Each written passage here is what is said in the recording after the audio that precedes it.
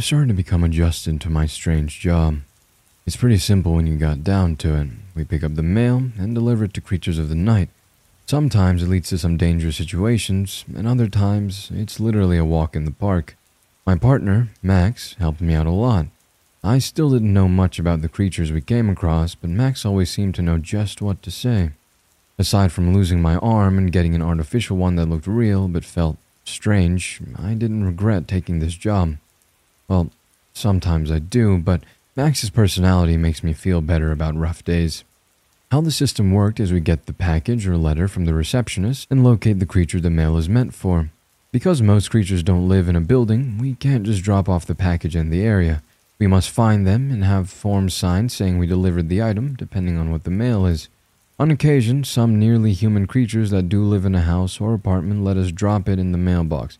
This is very rare, and normally we're chasing down things of nightmares in the night. I was meant to get a handbook when I first started, but never received one. There were so many creatures of the night out there, it was nearly impossible to fill a single book with all the information I would need. Because I didn't grow up in their world, there was an entire culture I was unaware of.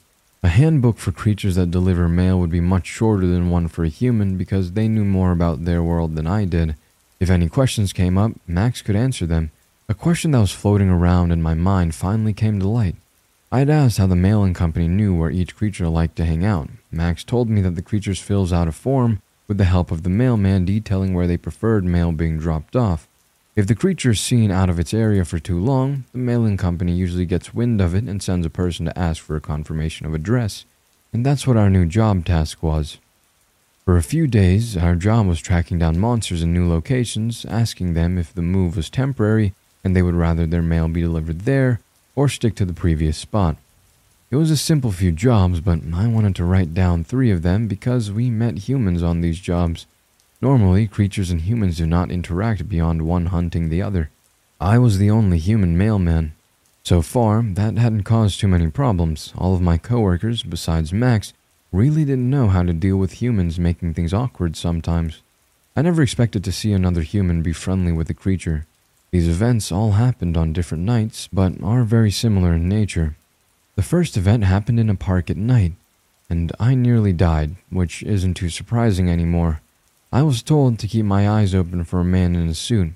Max had to correct himself on the shade. It was a dark red suit, and he was slightly colorblind. I wasn't warned about the man being dangerous, so I started to walk over to him when I saw a man in a suit under a park light. His back was facing me, and he looked normal. Aside from wearing an ugly shade of maroon, that is. "Mr. Trace, may we speak with you?" Max called out in a kind tone. Because of Max's dog ears and wagging tail, he had won over even the scariest of creatures.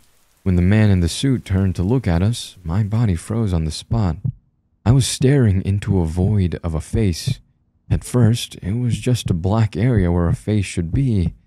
Then, it started shifting into something else. His face was a void the way space was a void. We think it's empty and cold, but in reality, it's filled with so many colors and things on such a grand scale, our brains can't even begin to comprehend. His face started to morph into everything, and yet nothing. I felt my body seize up from the sight. I was beyond fear and something more primal. I couldn't see anything but the shapes and unknown colors coming from that emptiness. I was faintly aware of Max calling my name and my nose starting to bleed. It felt like a lifetime I stood, expecting those shapes and colors coming towards me. If they ever reached me, I knew that would be it. A fate worse than death. I don't know who saved me, but someone did by hitting me upside the head hard enough to knock me out. I woke up, head spinning and feeling sick. I was on the grass and Max placed his jacket under my head for a pillow. Someone I didn't know sat beside me looking frantic. I attempted to sit up and did not get very far before collapsing back on the ground. I'm sorry, I should have warned you about his face, but I didn't think any humans worked with the mailman. The man said, looking worried over my condition. He kept pushing his glasses up on his face as a nervous habit. He looked human, and that confused me. Then again, Vicky looked human, but she very much wasn't. I couldn't imagine the creature that nearly scrambled my brain was friends with a human. What's that thing doing hanging out with a college student? I asked, still feeling sick. You can tell? He sounded shocked until he looked at his attire and shoulder bag. Oh, well, it's a long story. I'm not getting up anytime soon. What are they doing? Max and that guy, Mr. Trace, was it? I didn't dare sit up just yet to look for them. They're filling out a form, I think, or just talking. I haven't yet decided to ask if Trace wants to change his address or not. I looked over at him, causing my head to pound again, but I could have sworn his face was slightly red and he couldn't make eye contact with me. I didn't want to believe what I was seeing. There was no way. I can understand someone maybe seeing a creature like Max in a positive light, but was this guy really crushing on a monster with a void for a face? Are you dating? I asked. He shook his head, face flushed, but slowly, he started to shake his head yes, and his hands kept folding over each other in his lap, not giving me a clear answer. Well, sort of, I think. No, maybe not. We hang out at the park, but I've invited him to my place when it's raining. We haven't... well, nothing, just hang out. I could finally sit up. I looked between him and the man in the suit still under the park light a few feet away. Just looking at him made me dizzy again, even if I was just looking at the back of his head. I just didn't understand how another human could look at his face and come out unharmed. How? I mean, does his face not do anything to you? My question made his face turn even redder. He nearly had to hide it in his hands, and at first, I didn't understand why he was so flustered. Then it finally clicked. Oh, that creature's face did in fact do something for him, but instead of fear, it went the other way. I assumed he liked Mr. Trace, but thought it was because the void didn't affect him. But he liked that man because of his face. Okay, got you. You don't need to say it if it's embarrassing. He appeared thankful for me, willing to drop the whole thing, but at the same time, he had some nagging question I doubt he could ask anyone else. Do you think it's wrong that I care about him? He's a monster, and I know he's killed people in the past, but My best friend wasn't human, so I couldn't judge him. I cared about monsters that killed and ate humans before. I still saw them as people. I didn't have any plans on dating one after I found out Vicky wasn't human, though. Being friends was easy enough, but seeing them as romantic partners was impossible for me. Caring about a man with a void for a face must be hard on him. No, I don't really think it's wrong. He's not hurting you, right? Or forcing you into anything? He shook his head so hard his glasses started to fall off. I started to think this might be a one-sided crush, but based on how much he seemed to care about the monster, I hoped that would change. I still didn't have an answer for myself on if it was right for humans and creatures to be together, or if I was turning my back on my species because I was friendly with creatures that hunted us down. How do you deal with the idea of someone being a ruthless man-eating monster and yet kind at the same time? Do both facts cancel each other out, or are they both true at the same time? I could understand this guy's struggle having feelings he couldn't control. Besides the whole faceless void thing that melts people's brains, Trace is a really nice guy. He even let me name him. Supernatural creatures normally didn't have names humans could pronounce. They would either pick one based on how it sounded, or whatever random name was given to them. I learned Max and his father Rufus were named after the first dogs in the local shelter Max's half-sister saw listed online. I couldn't figure out why this man settled on the name Trace, though. Well, he started, embarrassed again. His face is black like Noir, and wasn't there a detective named Dick Tracy? I don't know if that was a film noir thing or not. I couldn't use the first name, and Tracy felt too cute, so Trace. It was a bit of a long way to go, but was fine as long as they both liked it. Max noticed I was awake and waved at me. I gave him a little wave back, showing I was feeling better. Mr. Trace was careful not to turn around so I wouldn't relapse. I think if you love him, it's fine, I said, finally feeling my face flush a little as well. It might not be fine if you really thought about it. He was supporting something that might be harming others. It was on the same level as dating a serial killer even after finding the bodies buried in the backyard. I was so torn, wondering if I could apply human standards to these creatures. They lived in a different world than humans. We were food, and yet could be co-workers.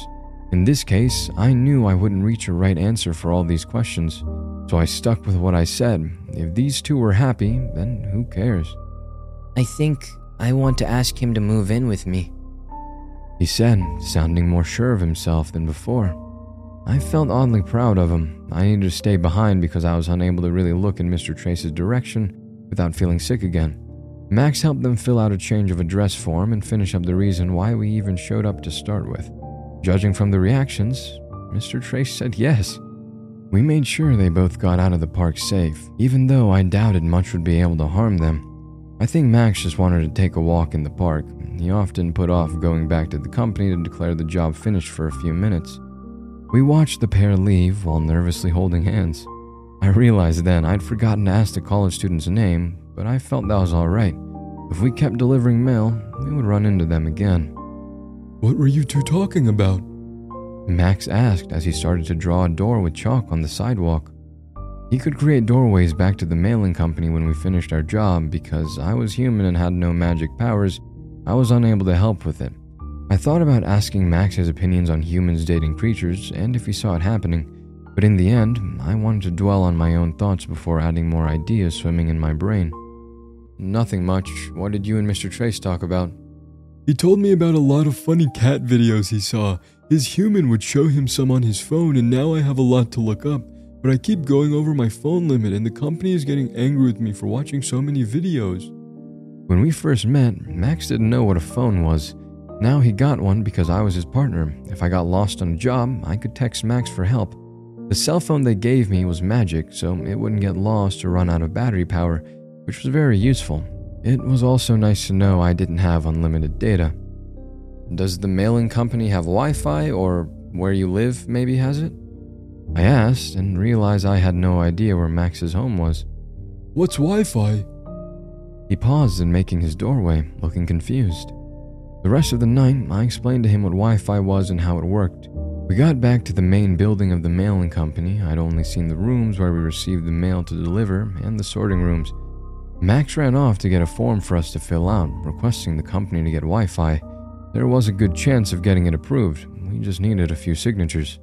Since Max had an unknown number of half-sisters who all wanted to be able to use their phones at work, we filled out the signature area very quickly. I felt pretty accomplished that night.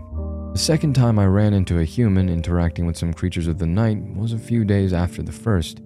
We still were collecting change of address forms from creatures. The past few days had been rough. Creatures tended to be in strange places. I found myself going from deep forests to underneath bridges to snowy mountains. Dropping by a normal apartment felt like a much-needed normal sight. It was late at night when we climbed the stairs to the apartment. It was on the end, and the building was set up so the doors opened to an open-air stone balcony. The door we stopped in front of was the very first on the row. Max knocked, softly knowing humans slept at night and didn't want to wake anyone. I yawned, feeling the past few days catching up to me. The door opened, and for some odd reason, I was expecting a human, and well, not a bee. He was tall and needed to bend under the doorframe to greet us. His face was pretty much the same as a bumblebee's. His body was human-shaped, though. He was professionally dressed, wearing a vest and dress pants that cost more than my monthly rent.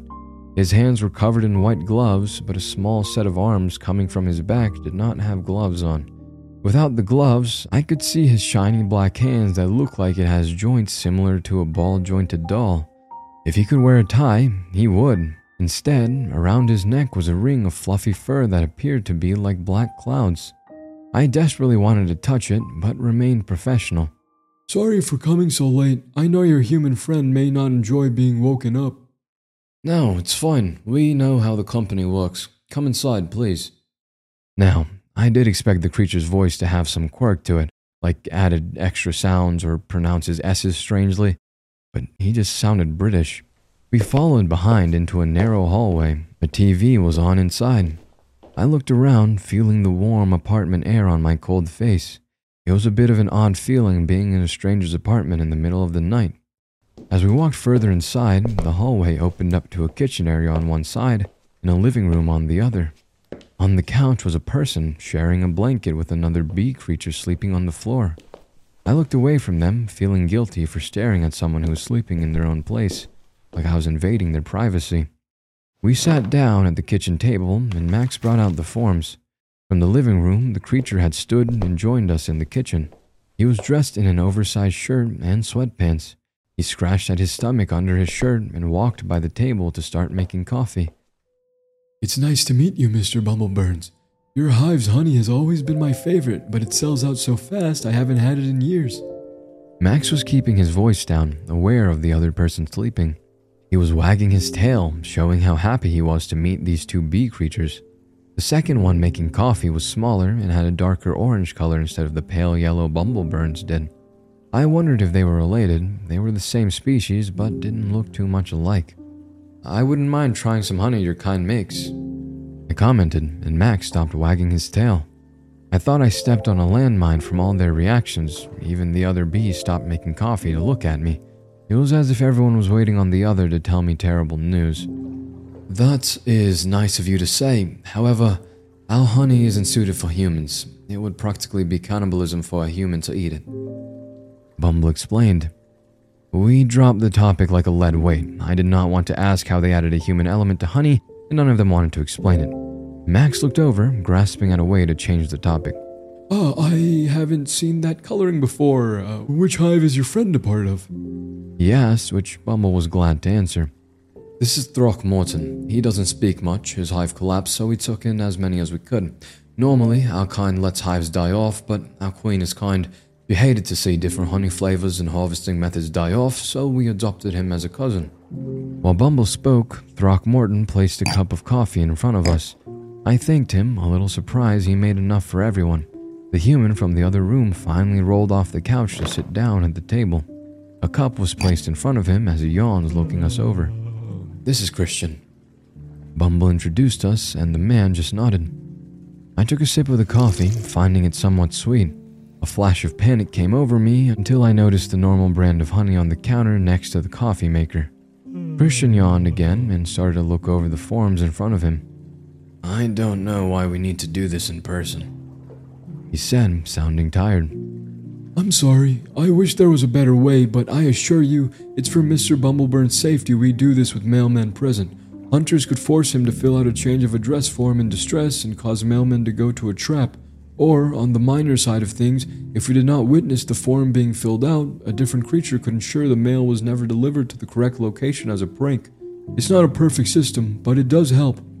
Max explained as the man seemed to accept it. Here I thought the mailman just helped creatures to fill out the forms if they couldn't write. Christian and Bumble started to fill out the sheet. The bee creature understood some of it, but he was unaware of what a postal code was, so Christian was needed. It took me a long while to clue in that Bumble was moving in with the man across from me. I sipped on the coffee, watching them.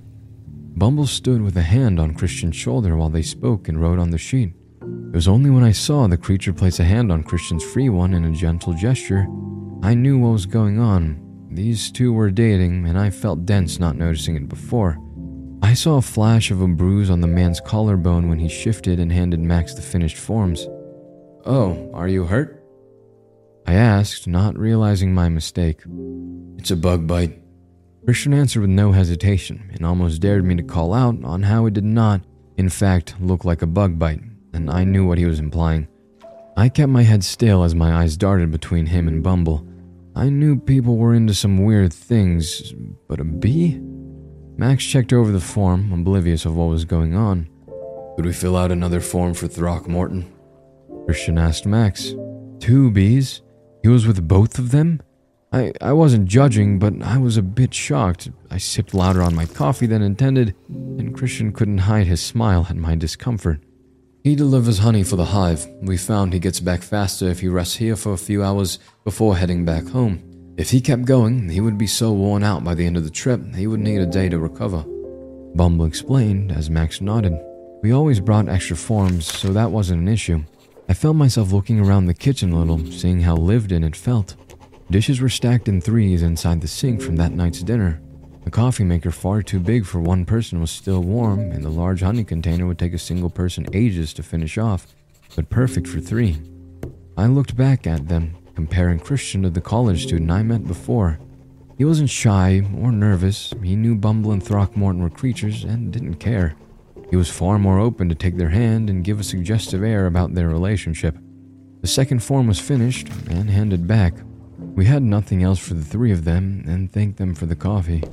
I dreaded how hyper Max was going to be for the rest of the night from it, but figured he needed a treat once in a while. I paused at the door to give them one last look over. "I'm happy for you three," I told them, honestly. I could have sounded condescending depending on my tone, but Christian smiled as if it was the first time anyone had ever told him such a thing. I felt as if he didn't have anyone in his life to speak about his relationship, and if he did, I wondered how many people would judge him for being in love with two people at once, two monsters at once. I didn't fully understand how couples like this worked, but I was still glad they found each other. "Drop by for coffee anytime," Christian offered. If we came by again to drop off mail, I knew we would be welcome to stay for a short coffee break. I nodded and smiled as I left the apartment to follow Max. He was halfway down the apartment stairs when he stopped, feeling my eyes on the back of his head. I was wondering if Max would end up with a human. He wouldn't be against it, he interacted with them very well. But aside from myself, he didn't know any. Without any doubt, someone could easily fall in love with him. He looked up at me with a smile on his face, but confused on why we stopped on the stairs. I was standing higher up, so I reached down to pet his head between his large dog ears. I didn't do it often because I felt like it demeaned him a little, but he very much enjoyed it. I was glad these two creatures found a person they cared about, and I was glad I became friends with Max. I could put aside the knowledge of how they harmed humans for a little while. When we came across another human and monster combo, it was in our final few trips of the change of address forms, and it was the most exhausting meeting. We arrived to a normal-looking apartment again. I wasn't expecting much from the trip, just another creature to fill out a form, and we could be on our way. The person who answered the door could pass off as human. He was a little shorter than myself, with red hair and impossible shade to be natural. His eyes burned red, and his sharp teeth lined his mouth. He also had a terrible scar slashed across his face. "Date who you are so I can decide if you are worthy of my time." He snapped at us, his arms crossed. We're here to do a change of address form for mail. You are currently living in this residence, correct, Mr. Red? Max asked in his friendliest tone. The man looked younger than me, and yet he was acting as if he was above us in every way. The Mr. in front of his name appeared to win him over. "Ah, yes, I was waiting for you. This is the perfect apartment I have won over with my charm. Come inside, and I shall show you how special it is. My human is out for another short while, so enjoy my voice until he arrives." I looked over at Max, unsure if I could deal with this. I was already getting a headache from this creature's haughty attitude. Max just smiled and followed Red inside, ready to do our job. I suffered through the creature showing us mundane things, declaring them special. Max reacted as if they were. They gawked over how great a blender was, and I stayed silent. Maybe having a machine to blend drinks for you was a special thing in their world. It was when Max asked about Red's human, was when the gloating really went into overdrive. "Oh, you shall see when he arrives how perfect of a human I choose. Of course, he would be perfect. I was the one who picked him after all. He can use all these machines in this house. How impressive. Without any effort, he can make vegetables that were previously bitter taste wonderful. He is also able to make chunks of beef so it is raw and perfect and yet cooked at the same time. How impressive is that?" Red was very much enjoying saying how great his human's cooking talents were. I nodded, hoping I was faking my agreement well enough. Red didn't notice how bad of an actor I was. He accepted our approval. Max didn't have to pretend. He was just happy another person was excited for something. I wondered if I stumbled into another creature of the night dating a human. Red soon made that fact very clear. So very clear, it mortified me. He started to explain how perfect his human was with certain acts that should remain private. My face flushed at the comments, and I didn't want innocent Max hearing any of this. He simply nodded along, looking happy again that someone was excited to share something that they cared about with us. "You must really love him," Max said when Red paused to take a breath. "Correct," Red stated proudly. He stood with his hands on his hips as an oversized sweater started to slip off one shoulder. It was only after he spoke the gravity of what he just said sank in. His face started to match his hair color, and Max reached over to help him adjust his shirt as the man's expression slowly started to turn to horror. Wait, no, I mean, I'm a proud member of the Molt family. I cannot actually be in love with a human. He may be perfect because I was still the one who picked him out. However, he is still a human. It is my job to keep the pride of my family alive. As Red spoke, he slowly started to lose his confidence for the first time. He looked up, silently asking me and Max to agree with him, that he truly didn't care about the human he just so highly spoke of. I tried to make my brain work because I didn't like that crushed expression on his face. I think maybe your family would be proud of you for finding the best human out there, like finding something impossibly rare. Like treasure, Red said, perking up. Yes, your human can be a treasure. Max smiled over how corny I was being, but I just gave him a playful nudge. It didn't take much to cheer Red back up. Soon, Max got him on task filling out his change of address form, and we left the areas he was unsure of blank until his partner came home. I doubted I could look the man in the eyes after hearing what Red said about him. I was getting a little tired, as well as Max. Red was full of energy, ready to drag us along the place again until his partner arrived. When Red collapsed on the floor, I let out a yelp of surprise and ran over to him. He was out like a light when half a second before he was ready to run a marathon. He's fine. Most creatures can interact with humans. They can't get the permission to do so. However, in exchange, they can only be awake at night. The sun just came up, so he passed out. Max explained, and it made me feel relieved Red didn't just die on us.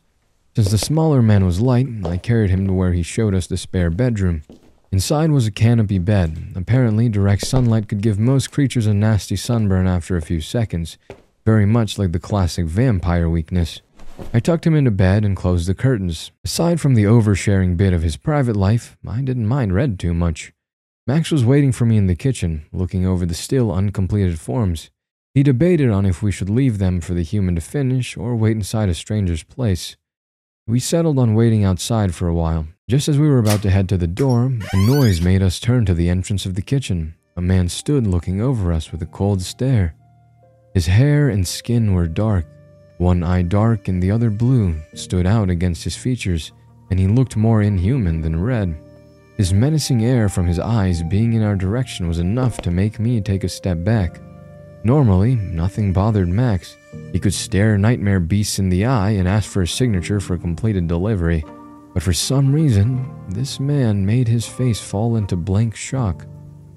Sylvia Silas. Max's voice was barely a whisper. He knew this man from somewhere. My coworker did something I've never seen before. He became angry.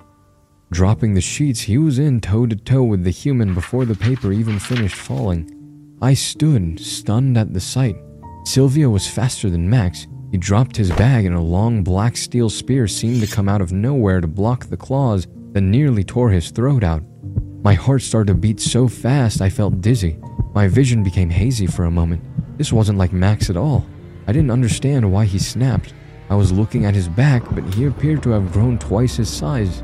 Massive claws dug into the flooring trying to push back against the spear. Only a second passed, and my friend had gone from the perfect kind person to a growling bloodthirsty monster. Oh, I know you.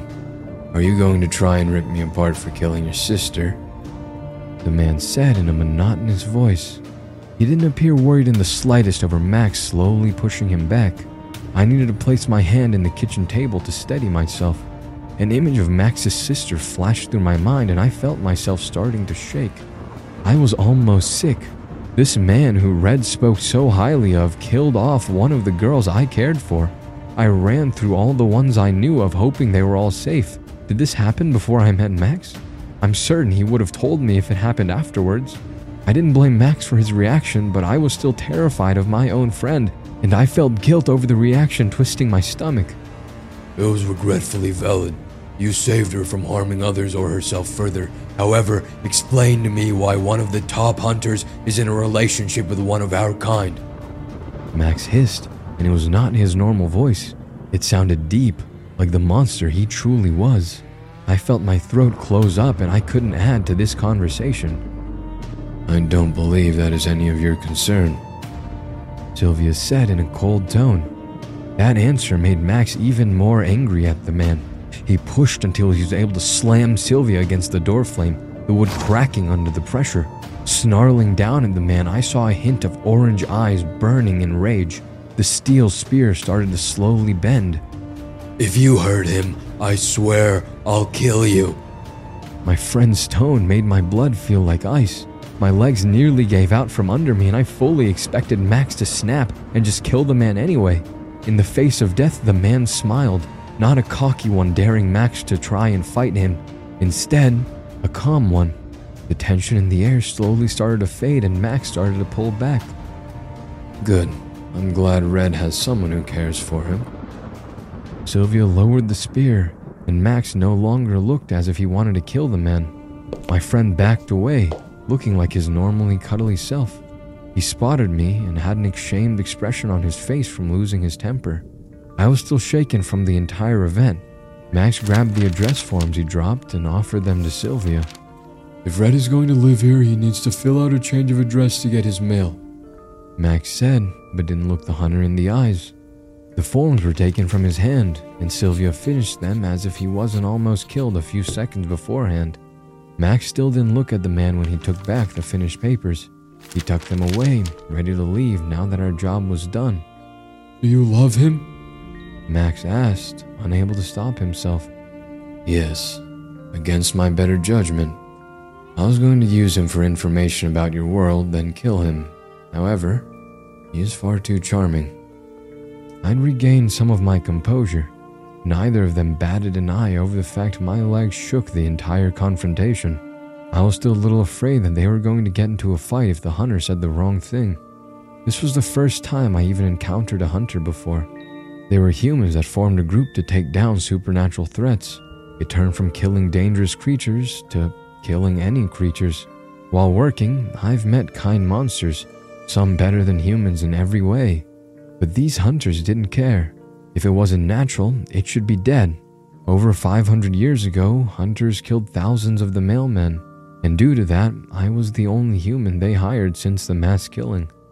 Supernatural creatures could be very forgiving when it came to others killing the ones they cared about if there was a valid reason behind it. Max would not kill because his sister was taken down if she went feral, which happened at times. But he would if this man turned on Red after the monster cared for him so deeply. Does he know what you are? Max asked, almost like an interrogation. Sylvia paused. He was picking up the bag he dropped when Max attacked him. It was clear he hadn't let Red in on what his line of work was. No, I haven't been able to break the news to him yet. I'm going to do so soon. Just wanted to give him a short while longer of a good relationship. Even if it may be false, if he kills me for hiding the truth, then so be it. I was chewing on my lip, feeling stressed out over what we walked into. I placed my hand on Max's back as a sign we should be leaving. He gave me a small nod and gave Sylvia one last look. It wasn't the one of hate as before, but he still disliked the man. You better take care of him until then. It was one last threat, and Max and I found our own way out. I was silent the entire way until he found a good spot to make a door to get back to work to report the task finished. The door was ready, but Max didn't open it, still hunched over with his back turned to me. I sensed his discomfort. Did I scare you? He asked plainly. I paused, thinking about my answer. Yes, I said honestly. He looked up at me, giving me a small, sheepish smile. I had been scared, more frightened than I'd ever been in my entire life. But Max was still Max. At least I now knew he was a big scary monster in case anything ever tried making trouble for us. He offered his hand for me to take, which was pretty rare of him. I think he was aware of how badly I wanted to touch the pads on his hands, but didn't, knowing that would be disrespectful to treat him like a dog. I think I earned a few minutes of holding his hand. We only had a few more change of address forms to finish up, and thankfully, none were as eventful as the one at the hunter's place. A week after that incident, I had a doctor appointment for my arm. Because it was a false one made and attached by supernatural means, I needed to have it looked over once every 3 months, more often if it started to hurt, which it did. Max went with me because we were on the job at the same time delivering something to the clinic, so I could have the doctor look over my arm after. Dr. Philo was a rare creature that could treat both humans and monsters. He looked completely human. His style was from the 1800s, though, making him look a bit out of date. Even his office looked to be from a past era.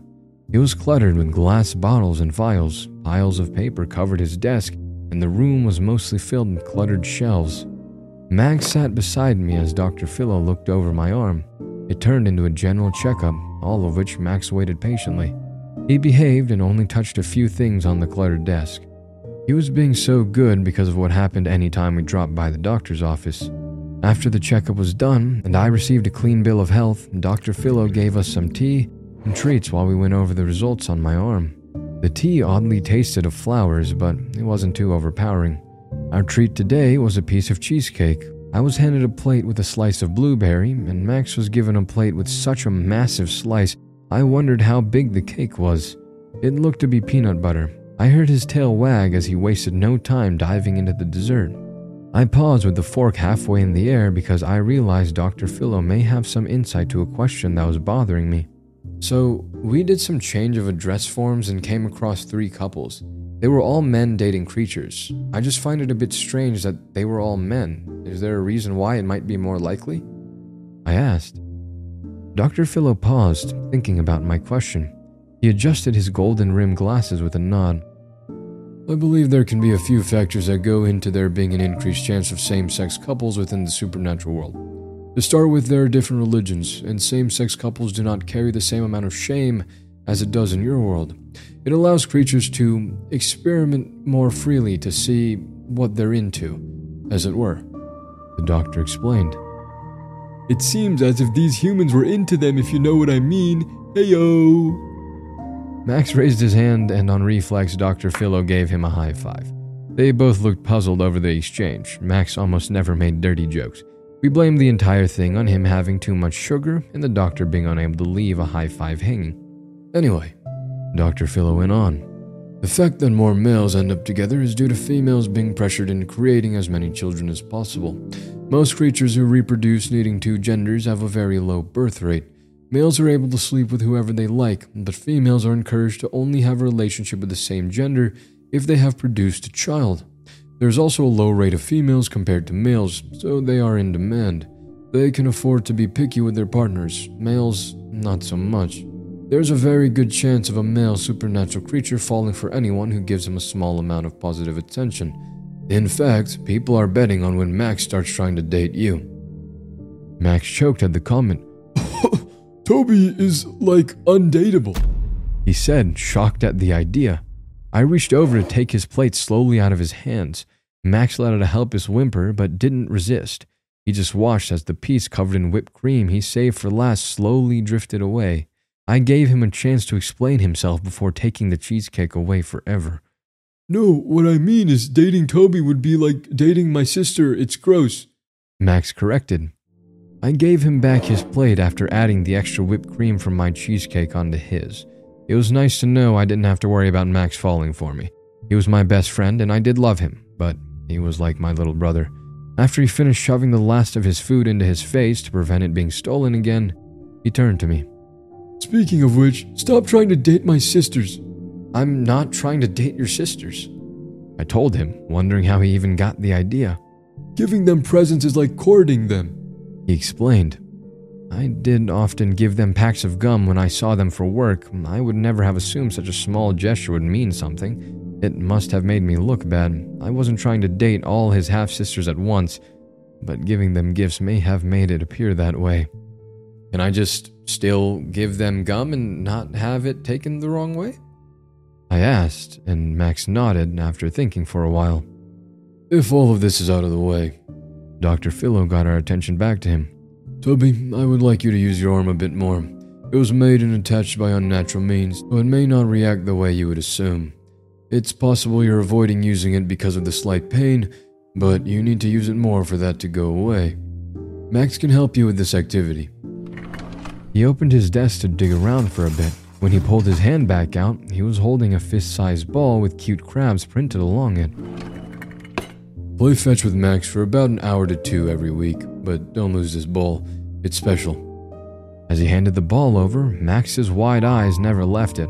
He was completely still, aside from his tail wagging so fast it could break the sound barrier. Special? Is it magic? I asked. No, but the artist who draws crabs are very popular with supernatural creatures right now. It was pretty hard to find this for you. He replied. No matter how often I was around these creatures, I may never be able to predict their answers. I could tell Max wanted to play, and Dr. Philo had other appointments, so we started to head out. There was a park close by, and I wondered if we had time. After all, we should have gone back to work after my checkup, but Max kept telling me we were fine to play for a bit. I paused at the door of the clinic to watch Dr. Philo and the man he had working on the register in the main shop. His clinic looked like a mystic shop with crystals and natural healing out front, then all the real clinic workrooms in the back. They were speaking about stock in the latest transaction, but I swear I noticed something between them. Maybe it was from how long the doctor smiled about a simple statement. Without any doubt, the man was human. He may be aware of Dr. Philo's real clients and the fact the doctor was a creature of the night. Or he could just be some hired help. I was nearly dragged out of the shop by Max, so I couldn't dwell on it. We played catch in the park for a while. My arm felt sore and stiff at first, but tossing the ball around did help. I was avoiding using my arm too much until then, and I just never really noticed. While we played, I was deep in thought over everything I'd seen the past few weeks of doing the change of address forms. Supernatural creatures ate and killed humans, but they also fell in love with them. I was having trouble trying to accept the fact that there could be good people within their world that did horrible things. Max was the best person I'd ever met, but when he was younger, I knew he killed a human or two, and he was willing to kill Sylvia. I wondered if I could do the same thing, if my life depended on it, if I could kill someone. Maybe a creature, but not a person. Maybe Max didn't see us as equals, so that was why it was easier for him. But if that was the case, why did he care about me so much? I didn't arrive to an answer, and I thought it was possible I may never have one. My arm was starting to get tired. I was about to ask Max to take us back to the office when I heard a voice behind us. You were due back 2 hours ago. One of Max's sisters, one I hadn't met yet, was storming over to us. I was unaware of the fact we needed to head right back, and I couldn't create the door back to work either. Max did so, or they just showed up on their own. No, we still have time, Max told her while staring at the ball in my hand. I realized my mistake. Max was in a trance over the sight of the ball and he couldn't think of anything else. Furious, his sister took it from me and tossed it as hard as she could. It went clear across the park and out of sight. I needed that ball for physiotherapy, I said in a small voice. I'll get it. Max didn't waste any time running off after the ball. I knew he would find it, but I needed to be extra careful in the future and put my foot down when it came to work and playtime. His sister huffed, but waited for him to return so she could get us back and on to the next delivery job. I followed her when Max came back with 2 balls, mine and one he found that I let him keep. I'm still wondering about how monsters could be so kind and yet so terrifying, like my coworkers. At the start of my day, I got a text from my coworker Max, someone who was slowly becoming my best friend. It was a very simple message that filled me with dread. I have the best idea ever. I replied to the text to question Max about the vague message. I cared about him and knew he didn't make the best choices when I wasn't around. My suspicions were confirmed when I arrived to work to see Max missing. My job is to deliver mail to creatures of the night. I didn't fully understand their world and the systems they lived by, so I got extremely lucky when they assigned Max as my coworker. He looked human enough, but was literally an oversized puppy. He had dog ears, a tail, and dog legs, just like his father, who I had worked with for one job before it ended in disaster. His stepsisters were the receptionists that met us in the zero rooms to hand over the mail to be delivered. They also gave us any extra information we might need pertaining to the current job.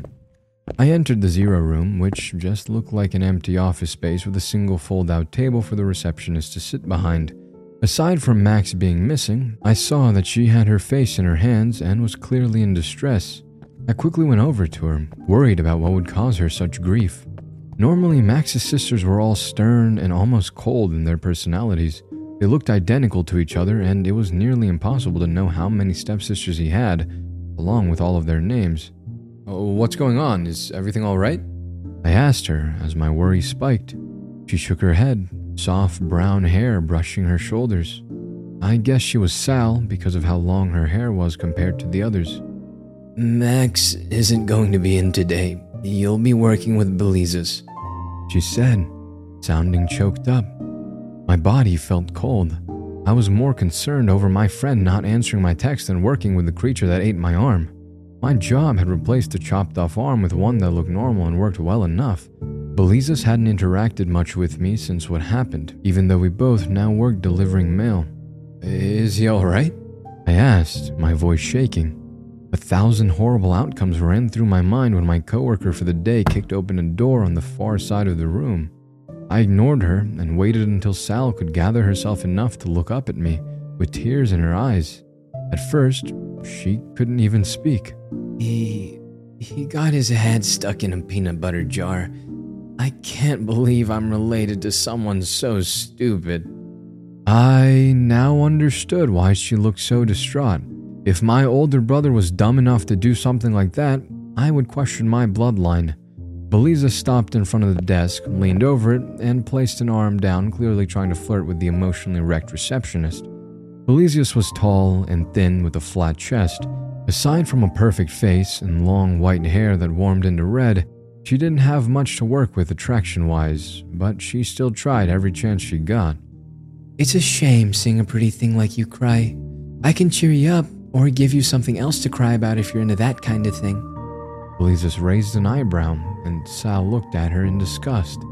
I kicked her leg out from under her, so she slammed into the table, nearly taking it with her as she collapsed to the ground. We both proceeded to ignore her cries of pain. "This should be a simple job. Belizas is strong and knows the way, so hopefully you won't get into too much trouble," Sal commented as she handed me a box I quickly tucked under my arm. We went through the job in a few minutes. We would be going into the maze. The area changed constantly. The first time I went inside, it looked like an endless version of the Zero Rooms. The second time, it was a cornfield. This time, it would be what Sal described as a cliché rundown abandoned mental hospital. The package that needed to be delivered was just a lightweight and small cardboard box. I started feeling fairly nervous doing a job without Max. I looked at my temporary partner, trying to figure out my emotions. Belizas nearly killed Max when we first met.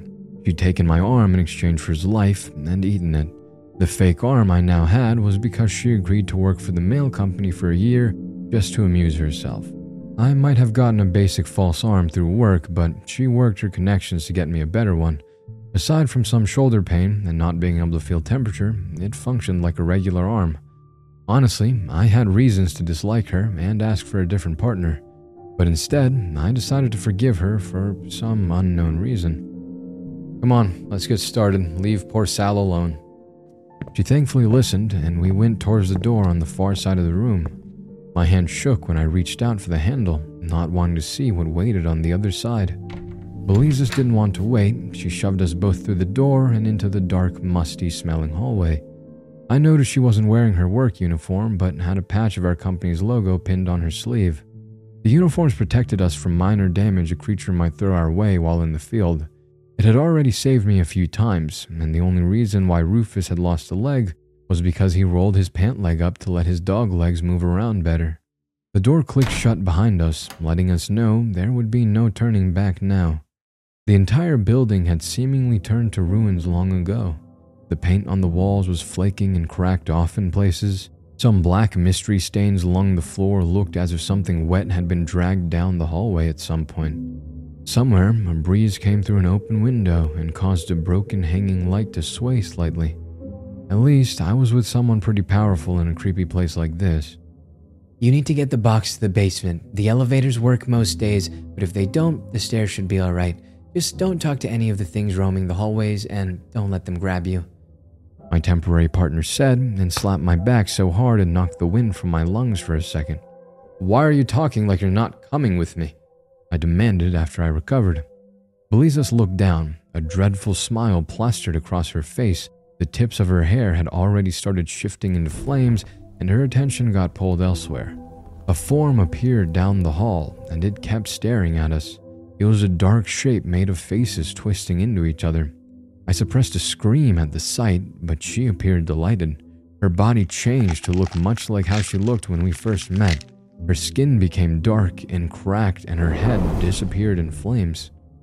I never got to mess around in places like this. She cackled and charged forward, leaving smoldering spots where her feet touched the floor. Both forms clashed together in an instant brawl. I don't know why I forgave her for anything. Lisa's only had one thing on her mind: herself. She wanted to get stronger and show off the power she collected. Instead of doing her job, her goal for the day was simply to play around. More dark shapes came from the room, attracted by the noise. One got too close for comfort, and I took running off. I couldn't fight these creatures like my terrible partner. A while ago, I'd been given a sunlight by an overly friendly creature. It was meant to hurt other monsters who all mostly couldn't deal with powerful sunlight. Even Max could be hurt if I used it around him. Now, a good idea would be to carry that around at all times with a job like my own. But that sounded smart, and I wasn't very smart most days. I'd washed my uniform that night and took the bulky flashlight-shaped weapon out of the pocket without grabbing it on the way out the door that day. I had no idea how I hadn't already died on jobs like this. I raced down the hallway, ducking between dark shapes and toward the elevator doors. I pressed the rusty button and heard a faint chime signaling the elevator was coming. I jogged on the spot, clutching the box to my chest and praying whatever we were dropping off would be worth all of this. Flames from Belisia's fight came down the hallway, and I could feel the heat from them. I needed to get away before she roasted me along with the rest of the building. Thankfully, the steel doors cracked open, but to my horror, someone was already inside. Black human shapes stood there, all facing the back of the elevator. I gasped in fear, and it caught their attention. One turned its head, showing its lack of a face. Something had ripped the entire thing off. Some only had their jaws ripped off, and others were only missing parts of their eyes. Each slowly started to stretch their blackened arms out, trying to reach me. The stairs it was then. I frantically pressed the button to close the doors and took off like a bullet towards the train. I slammed the stairway door, knowing something started to follow behind me. Without any way to lock the door, I ran down the stairs, taking 2 at a time when possible. Finally, my lungs and legs gave out and I had to take a break. I huffed and puffed in the ruined stairway, praying that nothing caught up while I did so. I looked over the railing to see how many floors I had left. The stairs twisted downward into the darkness, appearing to go on forever. The sight of the endless stairs made me a little dizzy. Leaning against the cold cement wall, I wondered if this job was really worth it. Max's smiling face came to mind, and I decided it was. I might be killed on one of these jobs in a ridiculously terrifying way, but at least I got to meet him. After I recovered, I went down the stairs a bit slower than before. I passed each floor without really feeling as if I had made any progress. A muted sound came from above, causing me to look. I squinted and thought I could see eyes shining back in the pitch darkness. I heard the sound again, this time a bit louder, and I could just barely make out a hint of song echoing through the stairway. I moved my feet against the cold ground, getting ready to run. The blackness above my head started to come down closer, as if it had all become liquid, ready to strip down and consume everything below. I needed to run. No matter how hard I pressed myself, that song and the sound of moving water got even closer. I didn't dare look up, fearing what I might see. I knew I had no chance of reaching the bottom before the creature in the stairs caught up. I tried every door I passed, just hoping one might open. Dark tendrils started to catch up, and yet I still refused to look at the source. Each rusted handle rattled, staying locked and mocking my growing fear. Just before my emotions spilled over, a door opened, and I ran into a well-lit hallway. I kept running, passing by a lively-looking nurse next to a cart, causing me to question my sanity. She called after me, telling me to stop. I refused to listen. For a moment, the place looked like a normal hospital. Then, what lurked in the stairway came flooding inside. The darkness poured in, the thick liquid reaching out and corrupting everything it touched. The building rotted away as the darkness washed over every inch of the place behind me. The nurse turned into black sludge, making me run even faster. My body couldn't keep up with this pace. I needed to find a way out or I was going to rot away like everything else inside this place. Something very unexpected happened. My partner, who had abandoned me to do her own thing, appeared before me without either of us expecting it. The moment right before the darkness caught up to me, she came crashing through the ceiling. Her body slammed down so hard into the floor that it crumbled away, catching me in the fall. My stomach leapt into my throat as I fell, and Belizia screamed out a cackle of a laugh as she blasted through the floor under us before we crashed into it. She wasn't even aware I was next to her for a second. I shouted at her to do something other than fight, causing her to finally notice me. With a wide smile on her face, she twisted her body towards the oncoming floor and her hair started to glow. My uniform protected me from the heat when she unleashed a blast of flame so powerful it tore through the countless floors below. The darkness screamed behind us and shot forward to twist around her. I got caught up in their fight and let out a scream as we fell downwards while black tendrils wrapped themselves around us. The darkness overtook my sight for a while. I felt as if I hit the ground, which caused my body to scream in pain just as another blast of heat tore through the blackness that surrounded my vision. I found myself sitting up, having nearly crushed the box we were meant to deliver. While Belisa stood by my side, her entire head and hair flaming, the corruption of the metal hospital slowly backed off. With another gleeful laugh, she charged at it, not wanting her fun to be over. She left me behind yet again while she chased after our main threat. I sat in the new hallway, stunned over how the last few seconds had played out. My face felt as if it had gotten a sunburn from being so close to Belisa's, but I somehow managed to avoid any other injuries. Standing back up, I started to try and figure out where we had ended up. At least this area looked nicer and cleaner than the rest.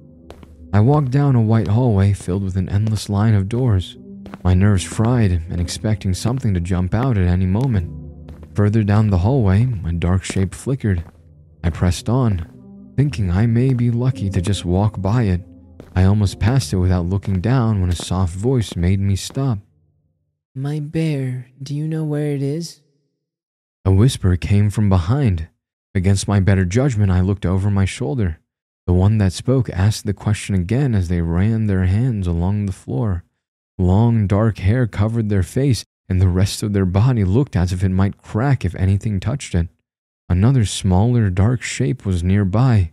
I could have just kept going, and yet I walked over the black bear plush and picked it up. Carefully, I got down low in front of the figure and handed the plush over. Thin, small fingers tightened over the fur, expecting it to be taken away. When the toy was safely in their grasp, I thought I saw a hint of a smile on their face, and they faded away. A clicking sound came from down the hallway, and a door appeared at the end of it. My heart started to beat quickly when I thought that it might be either a way out or the place I needed to deliver the box to. I took one step forward and spotted more nearly transparent shapes looking over at me. They didn't feel like they were a threat, but I still didn't want to get near them. Each careful step brought me closer to the end of the hallway, and what I thought was my way out. Every time my foot landed on the tile floor, something else took a step closer. I clutched the box tighter, breathing as quietly as possible, trying not to make a single sound. I had a chance of making it to the door without any issue if I was just careful. Someone started to cry behind me.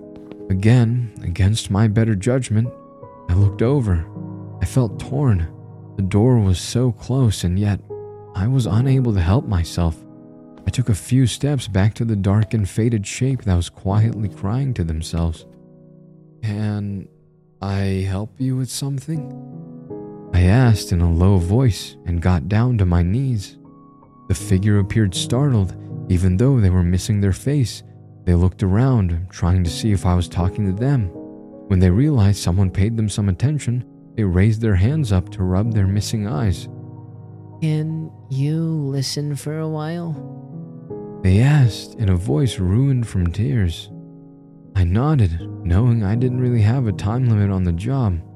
The voice started out slow, telling me about their early life of living in a small farmhouse and of hearing the voice of their deceased mother.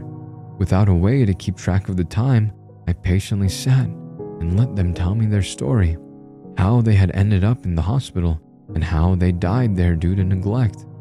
I I felt terrible for this poor person, and by the end of their story, I needed to rub my eyes, trying not to let my own tears show. Having another person care about their death somehow calmed them. With a small, sad smile on a hint of a face that appeared, the figure faded after placing a hand in my own and saying a soft thank you for listening. I needed to collect myself before getting back up. By the time I was ready to move again, more of those shapes of long dead people were closing in. Some asked me to listen to their troubles, others begged me to find things for them. Some wanted important possessions like rings or toys, and others were looking for family members or partners. I wanted to help them all, I truly did. But they came in such large numbers I became swarmed with them, their dark thoughts and past regrets filling the hallway like a dark sea I couldn't escape from. Just as I thought I was going to be pulled into all their past misery, a hand reached over and dragged me away. When I woke up, I sat up coughing, trying to shake off all those dark feelings. A man stood over me, looking down from under large glasses that reflected light from the monitors that lined the entire wall. The room was dark otherwise, making it hard to see where he had taken me to. I froze, feeling tense, and wishing I had some sort of weapon just in case this man wanted to try something. "Is that for me?" He asked, pointing to the box I needed to deliver. Are you..." I paused to read the label on the box. "Dr. Wick?" I asked slowly, even as I could see a name tag on his lab coat. He didn't bother answering, he just reached out for the box. I handed it over and got the paper form to sign to show the delivery had been finished. He didn't see the slip of paper and tore into the box in seconds. All of his attention went to whatever was inside, what I had nearly died for. 4 other arms slipped from under his coat, and within seconds, he nearly had a small model of some sort of complex robot together before I cleared my throat and waved the delivery paper in his face. He jumped, his glasses slipping down his face. "Oh, right. I just got excited. This Gundam just got released and it's nearly impossible to get them down here." Now that my eyes adjusted to the darkness, I noticed some shelves filled with more of those toys in the room. I held back a groan, hating the fact that my life was worth a few minutes of entertainment just so this man could put together a collector's item. After I saw his face, I could have sworn he looked familiar. I brushed that aside and asked a more pressing question. "I don't have to walk through this entire place to get back out, do I?" I asked him, fearing the worst. "Oh no, I'll make a doorway out. You're that human, right? The one who is missing their arm?" He questioned when we walked toward the closed door. "Yes?" I said, confused on why he would care. "I requested you because your doctor is my cousin. Could you bring this letter to Dr. Phil at the next appointment you have?"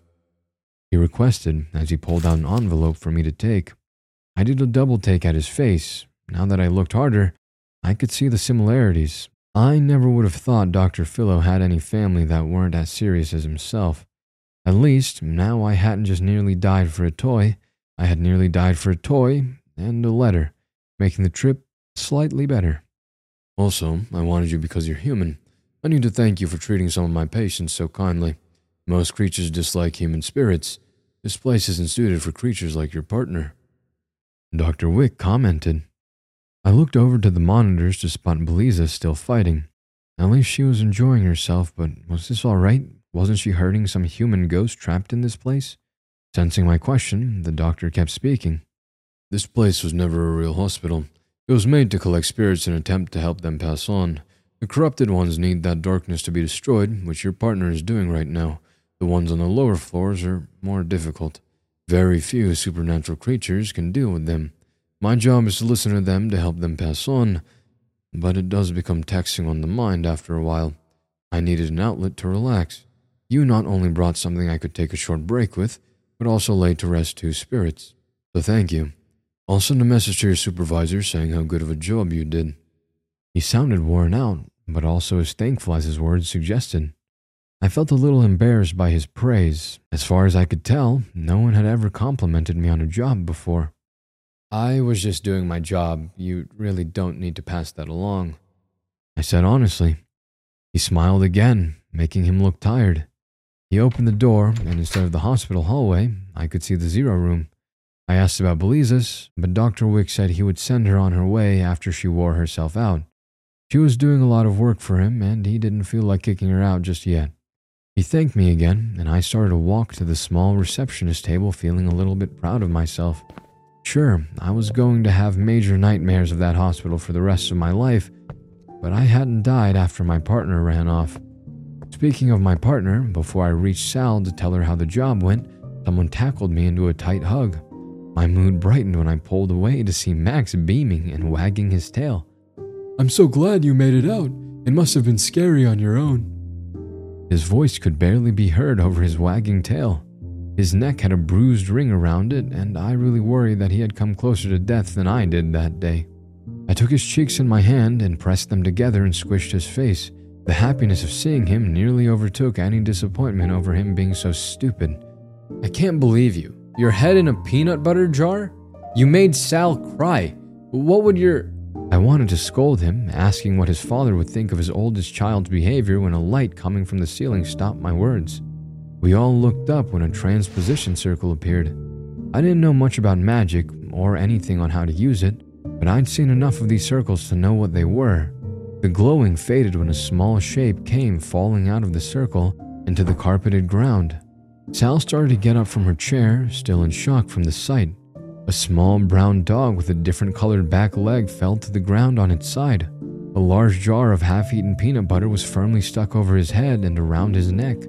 I honestly thought the poor thing was dead until one leg twitched. Is that your dad? I asked, unable to say anything else. Max and Sal became a blur of motion as they ran forward to rescue their father from the jar. She kept a hold of the small body as he pulled on the plastic jar, his clawed feet tearing into the carpet from the effort. They thankfully got the jar off, letting Rufus gasp in clean air. Then, both of them pulled harder on him as he tried to stick his head back into the jar. For the first time since it happened, I felt a little less guilty that Rufus lost a leg while trying to save my life on our first job. Knowing this family, it was a matter of time before he lost a limb over something stupid. Defending a human just so happened to be the thing that got him first. While struggling to keep her father in dog form to stay still, Sal said I was free to go home. I thanked her and left the odd family in the zero room, fully ready to forget this day ever happened. Lately, we've been getting fairly easy delivery jobs, which I desperately needed. With work going at such a relaxed pace, I noticed how Max started to act at the beginning of the work week. It wasn't really a noticeable change, and I doubted anyone but myself could see it. He just felt a bit off, almost as if he'd been forcing himself to get excited over things he normally enjoyed.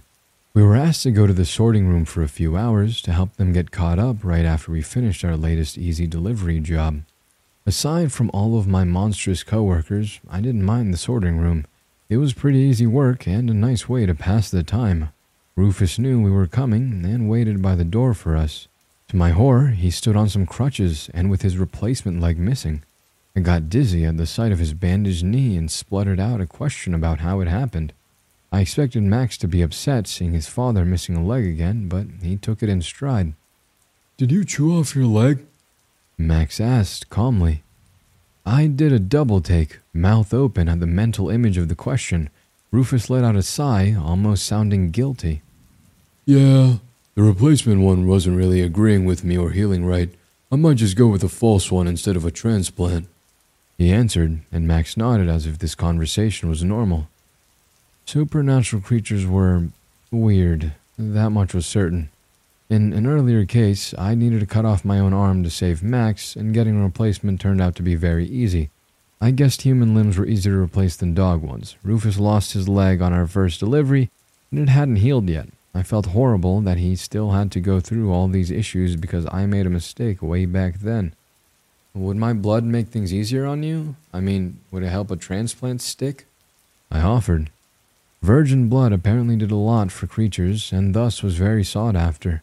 Most people wouldn't assume a 30-year-old guy like myself wouldn't have hooked up with anyone yet. It was an embarrassing fact to admit, and the only silver lining of my situation is that I might be able to donate some blood to help Rufus heal faster. Don't worry about it. Sometimes it takes a few tries to find a good replacement part for any given creature. I do appreciate the offer, but don't advertise your blood in such a public space. That's something you really need to keep as secret as possible. You never know who might go after you for something like that." Rufus pointed out. I grew tense and looked around the mailroom and at the others walking around. I felt terrified by some of my coworkers, but so far none had made any hostile moves around me. A pile of mushrooms taller than myself moved slowly between letters, and a pair of human hands covered in fungus extended from the pile to take an envelope and place it somewhere else. The sight made my skin crawl, but for the most part, I trusted my coworkers. Then again, they might slip up and mention my blood to someone outside of the company, causing a different creature to try and hunt me down. After all, I got this job because I went on one bad date after my body in all the wrong sorts of ways. "Hey Max, can you get started on sorting? I want to ask Toby something," Rufus asked. Max's big ears perked up, wanting to know why he had been shooed away, but he was a good boy and listened to what he'd been told. When he left, I looked over at the taller man, confused about what Rufus may want to say without his son listening in. "Could you do me a favor and invite Max over to a sleepover or something fun?" Rufus asked me when he thought Max was far enough away to not be able to listen in. "I would love to, but why are you asking?"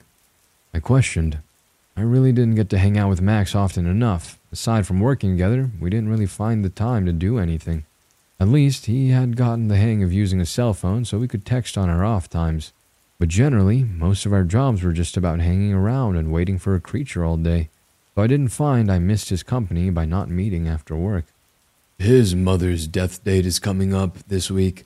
I know he's tried acting like it doesn't bother him, but this time of year always hits him hard. He's getting close to becoming a full adult, and it upsets him that she's not around for a celebration like that. He does care for his stepmother, but it's not really the same. He's been getting into human culture lately, and I figured you two doing something could cheer him up a little." Rufus explained in a heavy tone that didn't suit him. I looked over toward Max, who had started sorting some letters. Sensing eyes on him, he turned and waved, then got back to work. I sort of understood how he felt. My mother left when I was younger, just disappeared into thin air. From time to time, news came up of her living somewhere else or other, so I doubted she'd met some awful fate. She just decided she didn't want a family any longer. I tried to pretend that I didn't miss her, but that was a lie. I wanted to be angry at her for leaving, and yet I couldn't bring myself to feel any kind of negative emotion toward her, beside being upset that she wasn't around. It must be harder for Max to have lost his mother in a different way. "We can totally have a sleepover. It'll be fun," I said, glad to be able to help in some way. After all, hanging out with a guy that was basically an oversized puppy should be fun. But my luck didn't hold out, and I couldn't just have one nice day with a friend. That Friday, Max knocked at my apartment door around dinner time. He stood in the hallway, holding a large pillow and dressed in a nightgown with soft shorts underneath it. His tail was wagging under his long shirt, moving the fabric. He had assumed that the longer sleepwear was unisex, and I didn't bother correcting him. As long as it made him happy, I really didn't matter what kind of PJs he wore. I let him inside and got to ordering food. I knew how much he could eat and how excited he was to try out a bunch of different foods, so we ordered a lot. I also bought some candy and enough soda to drown a small country. I didn't know if the caffeine would be alright due to him being part dog or whatever kind of supernatural creature he was, but he assured me it would be fine.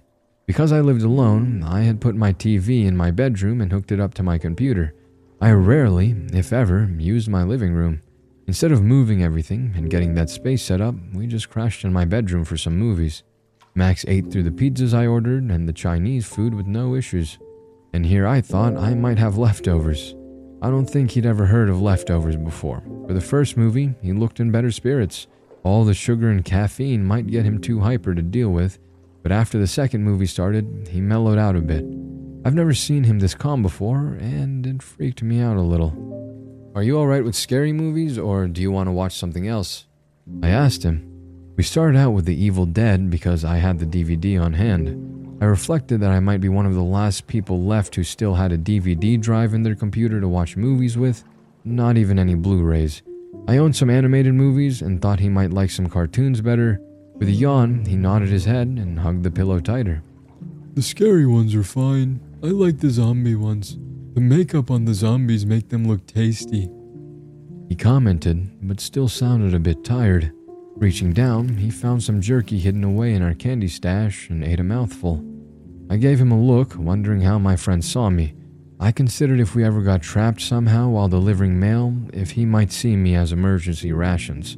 At least, I think he would agonize a little over the choice of eating me if it came to it. As we watched a movie I'd seen at least 100 times, I wondered if I should talk to Max about why he'd been invited over that night. Aside from acting so drained, he didn't really seem like he felt upset over the loss of his mother. Since I'd been so young when mine disappeared, I didn't really remember the date it happened, and it wasn't a topic I brought up with my father at all. It'd been harder on him than on myself. My father acted distant while I grew up. I still loved him, but we didn't have the same kind of relationship Max and Rufus did. I sent him money and supported him as much as I could, but we didn't talk. When I did call him, he tended to try and pressure me into finding a girlfriend, and that was it. He knew nothing about my current job since I lied and said I'd landed something in IT, which he bought. I glanced up at Max when he yawned, then reached for some more snacks. At one point, I would like to ask him about what his mother was like. I think he would enjoy talking about her. Not tonight. After this movie, we should go to bed super early. He looked like he needed the rest.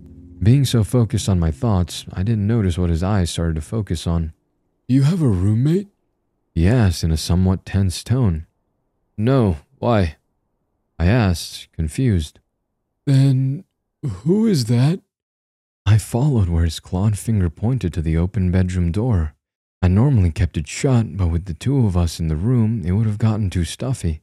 I also kept the lights on in the hallway. Looking out into a dark doorway was a bit too creepy for me to handle after working my current job. My brain didn't register what I saw for a few seconds because there shouldn't be anyone else in the apartment.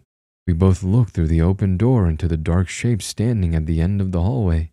The entire form was black and without a face, but I knew it stared back. I did the only thing I could. I screamed like a little girl, sprang up and slammed the door. Footsteps came thudding down the hallway and I felt something charge against the door. Thankfully, I had also locked it on reflex and that kept it closed for now. The figure resorted to knocking and trying the handle instead of breaking down the door. I turned to ask Max what the hell just showed up and saw him trying to stand on uneven feet. When he fell forwards, I dove to catch him. We both sat on the floor, my friend feeling weak in my arms and just as scared as myself, his body flinching at every knock. I think that's a ghost. No wonder why I was feeling so weird when I showed up. I really can't. His words were cut off as we both let out strangled, scared noises seeing the door open. But who came through wasn't the dark shape we feared, although the person who just crashed the sleepover wasn't much better than a ghost. Belizas walked right inside and we screamed at her to not shut the door, but she'd already kicked it shut half a second after walking through it. The wooden locked door went back to being pounded on and rattled by the ghost on the other side. With magic, creatures are able to connect two doorways together. The mailing company gives their workers one charm a day to create a connection between doors just in case they get stuck somewhere or want a fast way home. I guess Belizas used her one free charm to invite herself over to the sleepover. From her reaction, she wasn't aware of the situation she walked into. When she looked at us cowering on the floor holding each other, her face spread into a grin, wondering what gossip she could spread. Is this a bad time? She teased. Hearing the doorknob rattling, she looked over her shoulder. It's a ghost, Max told her in a small voice. A ghost? She asked, and the word reached her brain very slowly. Once it clicked, she jumped and piled onto us, frightened as hell. I've never seen Beliza scared before and thought she was too dumb for that emotion. I struggled to get my head free from being clung onto from two very strong and scared creatures. It's just a ghost. We dealt with them on the last delivery job, right?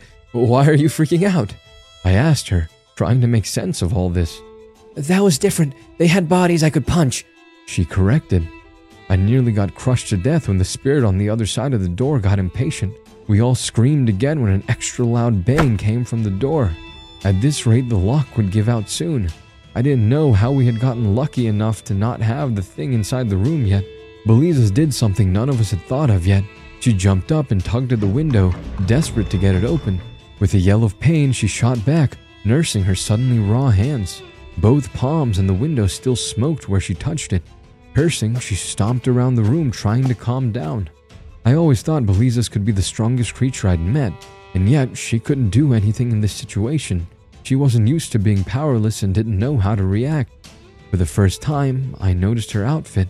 She had track pants on and a comfy sweater that was cropped, leaving her stomach exposed. She really did just come here to crash our sleepover. I felt a pang in my chest, and I wished that her inviting herself over had been the worst thing that happened that night. Are you telling me you two can't do anything when it comes to spirits? Like, have you ever come across one like this before? I asked. Sweat started on my forehead.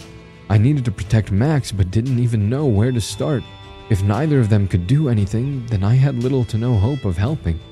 Belizas paused to think, which was never a good thing. Her train of thought tended to arrive to the station far too early. Since she never needed to deal with a real ghost before, she didn't know for sure that she couldn't punch one. The only way to prove it wouldn't work was to test it out. She moved too fast. I didn't clue into what she had planned until her hand had already landed on the door handle. Max and myself shouted at her to stop, but she boldly opened the door and swung a fist into the dark shape's empty face and then fell forwards into the darkness. The entire thing formed into a black mist and wrapped around her body. Both her and the mist fell into the floor. Our party crashers disappearing right in front of our eyes. I got up to go over to the spot where they had been and found it freezing cold and empty. In frustration, I punched my fist against the floor, only to hurt myself in the end. Where did it take her? I asked, mostly to myself. The basement, I think. It's hard to tell, but I sort of feel like they landed there. Max replied and tried to get up again.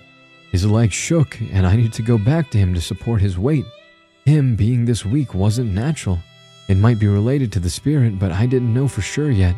I helped him sit on my bed and got out my phone. Pausing at the screen, I didn't know who to call. It was as if Ghostbusters was a real thing, and all the time I worked with my supernatural creatures, I didn't make any connections or friends who could run over to help. Supernatural creatures like us have issues with ghosts. They drain our strength just by being near us. If they take too much, we could die. I'm scared that Belizas might get all her internal magic stolen.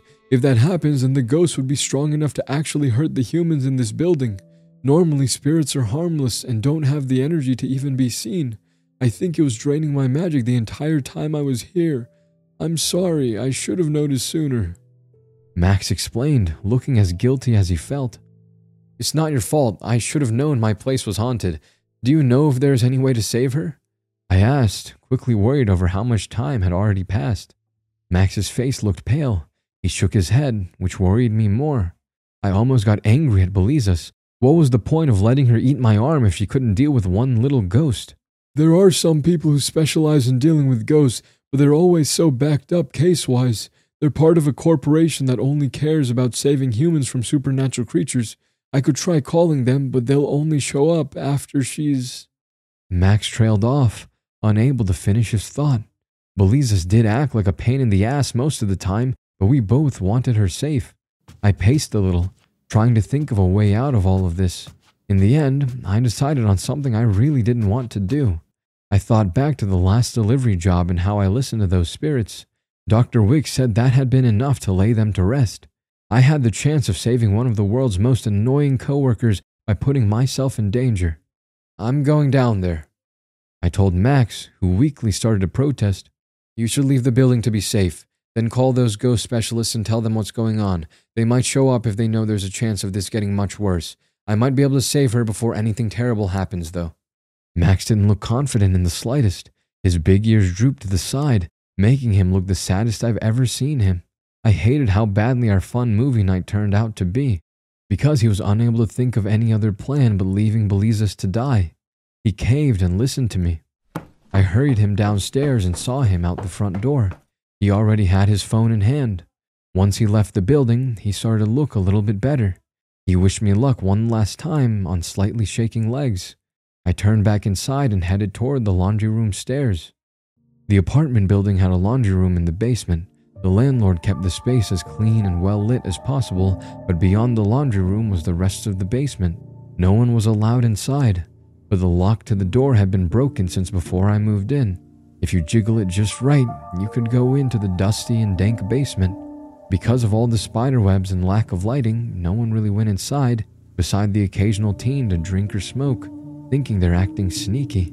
It took a few minutes of fiddling with the lock to get inside the darker part of the basement. I used my phone as a flashlight and nearly tripped over leftover beer bottles by the door. A dull humming of some sort of machinery for the building made the place extra creepy. My hair on the back of my neck stood on end when a breeze of cold air hit my face. I kept telling myself to not freak out. After all, it was only a powerful angry ghost stalking in the dark. Every step made my heart work overtime. I scanned the dark and cluttered room, trying to find Belizas. When my light landed on her, I nearly choked on my own fear. The dark shape stood above her, the mist twisting around her limp body. I held back a yell of anger over the thing that was hurting my friend. I needed to be calm and understanding with the spirit, or else I couldn't help it finally rest. "Hey, please leave her alone. I'm here. I'll listen," I half shouted in a trembling voice. When that thing turned a blank, misty face in my direction, I nearly fainted. It started to gather its body together, ready to charge toward me. I wanted nothing more than to turn heel and run, but it wasn't just Belizas I needed to save. It was everyone in the building and the ghost as well.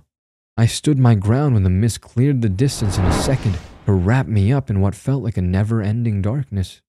For a long time, I couldn't sense anything but a chill that went right down to my core. I fought to reach anything, even if it was harmful. I couldn't stand being in that darkness anymore. My body came tumbling through the cold, finding a pinprick of light. It took ages to reach it, but I finally found something other than the death-like feeling to deal with. Everything was hazy in that light, as if I started to watch a TV set through fogged-up glasses, with the fog also being inside my brain. Forcing myself to focus, I started to get some details to come through. Somehow, I knew I landed in nearly faded memories of the ghost. I told her I would listen, so she wanted to share whatever she still held of her life. She lived before my apartment building had been finished. She no longer could remember her own name or her appearance. From what I could see of her, I guess she was a very small teenager, still a child when she played with her friends in the unfinished basement of the apartments.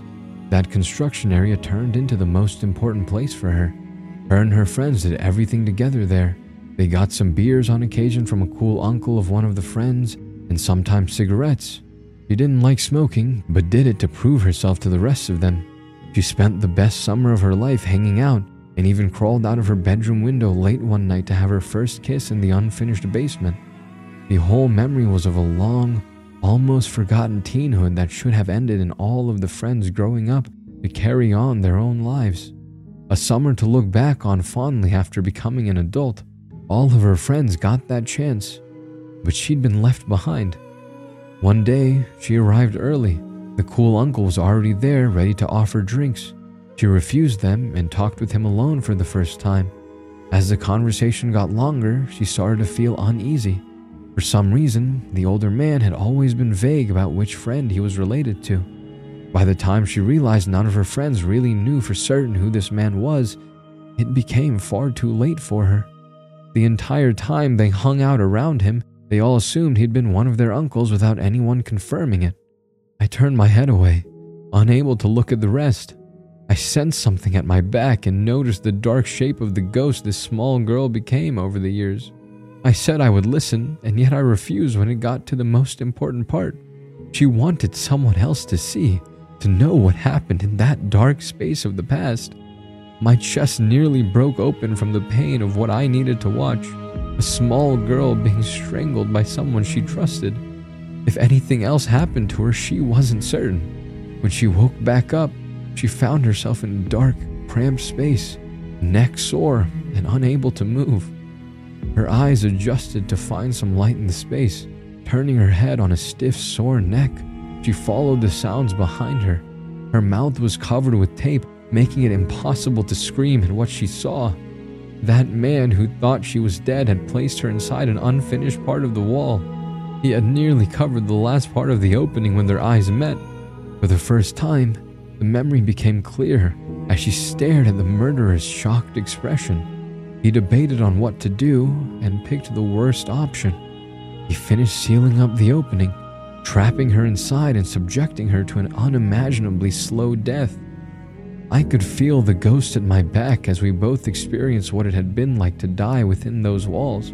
those frantic attempts at breaking free from the bindings, the fear of being alone in the dark, and the hallucinations that came from dehydration. The poor girl cried and begged, wanting to see her mother one last time, to just be out of the dark at the very least. None of those pleas were answered. Even after her death, she stayed aware of the cold darkness, of her body wasting away, and of the ones outside of the wall. She couldn't see them, but she sensed them when someone walked by, her soul screaming out the same sentence over and over again for years. I'm right here. She had just wanted someone to find her. A sadness overtook me, one that I almost lost my entire self to. It went beyond anything I've ever felt before. One of her friends rented a room in the apartment. Unaware, they started to live above someone they lost so long ago. They raised a family while the girl trapped in the wall started to change. Instead of misery, her emotions turned darker. She hated her old friend for having the life she should have lived. Then, by sheer chance, her aging mother moved in for a while. No matter how much she screamed, and no matter how much the hatred grew, no one heard her. Only once her murderer came by, he stood outside the wall, drunk and dying from old age. He sobbed, begging her to forgive him. Deep down, she might have if he exposed where he buried her. Being the piece of human trash he was, he died without telling a soul what he'd done, leaving her to rot further. All those emotions swirled around us. She wanted to take in as much energy from Belizas in order to tear apart the building and everyone inside it. Her hatred became misplaced and landed on everyone who lived so close without knowing she'd been there the entire time. Her rage only grew while reliving those memories. All that darkness was about to spill over into harming someone innocent. I'm here. I can see you. Fighting through all of her rage and hate, I found her hand somewhere in the middle of it all. The air grew still after I spoke. The twisted dark shape froze, then started to change into something smaller. Instead of an angry, vengeful ghost, there stood a scared little girl. Her face was blurry, but I knew her eyes were filled with tears. Did you find me? She asked in a voice so soft I barely heard her. Tears of my own flooded my eyes. Unable to help myself, I took her into a tight hug, telling her everything I wanted her to hear through the years. How sorry I felt this happened to her, and how I wished I could have gotten to her sooner. Her own emotions broke as we both cried, holding on to each other as if nothing else existed. We couldn't change the past no matter how much we wanted. The only thing to do was to move forwards. I wanted to stay with her a bit longer. A voice calling out my name distracted us. She knew I needed to go and calm down enough to be alone again. At least, it wouldn't be for very long.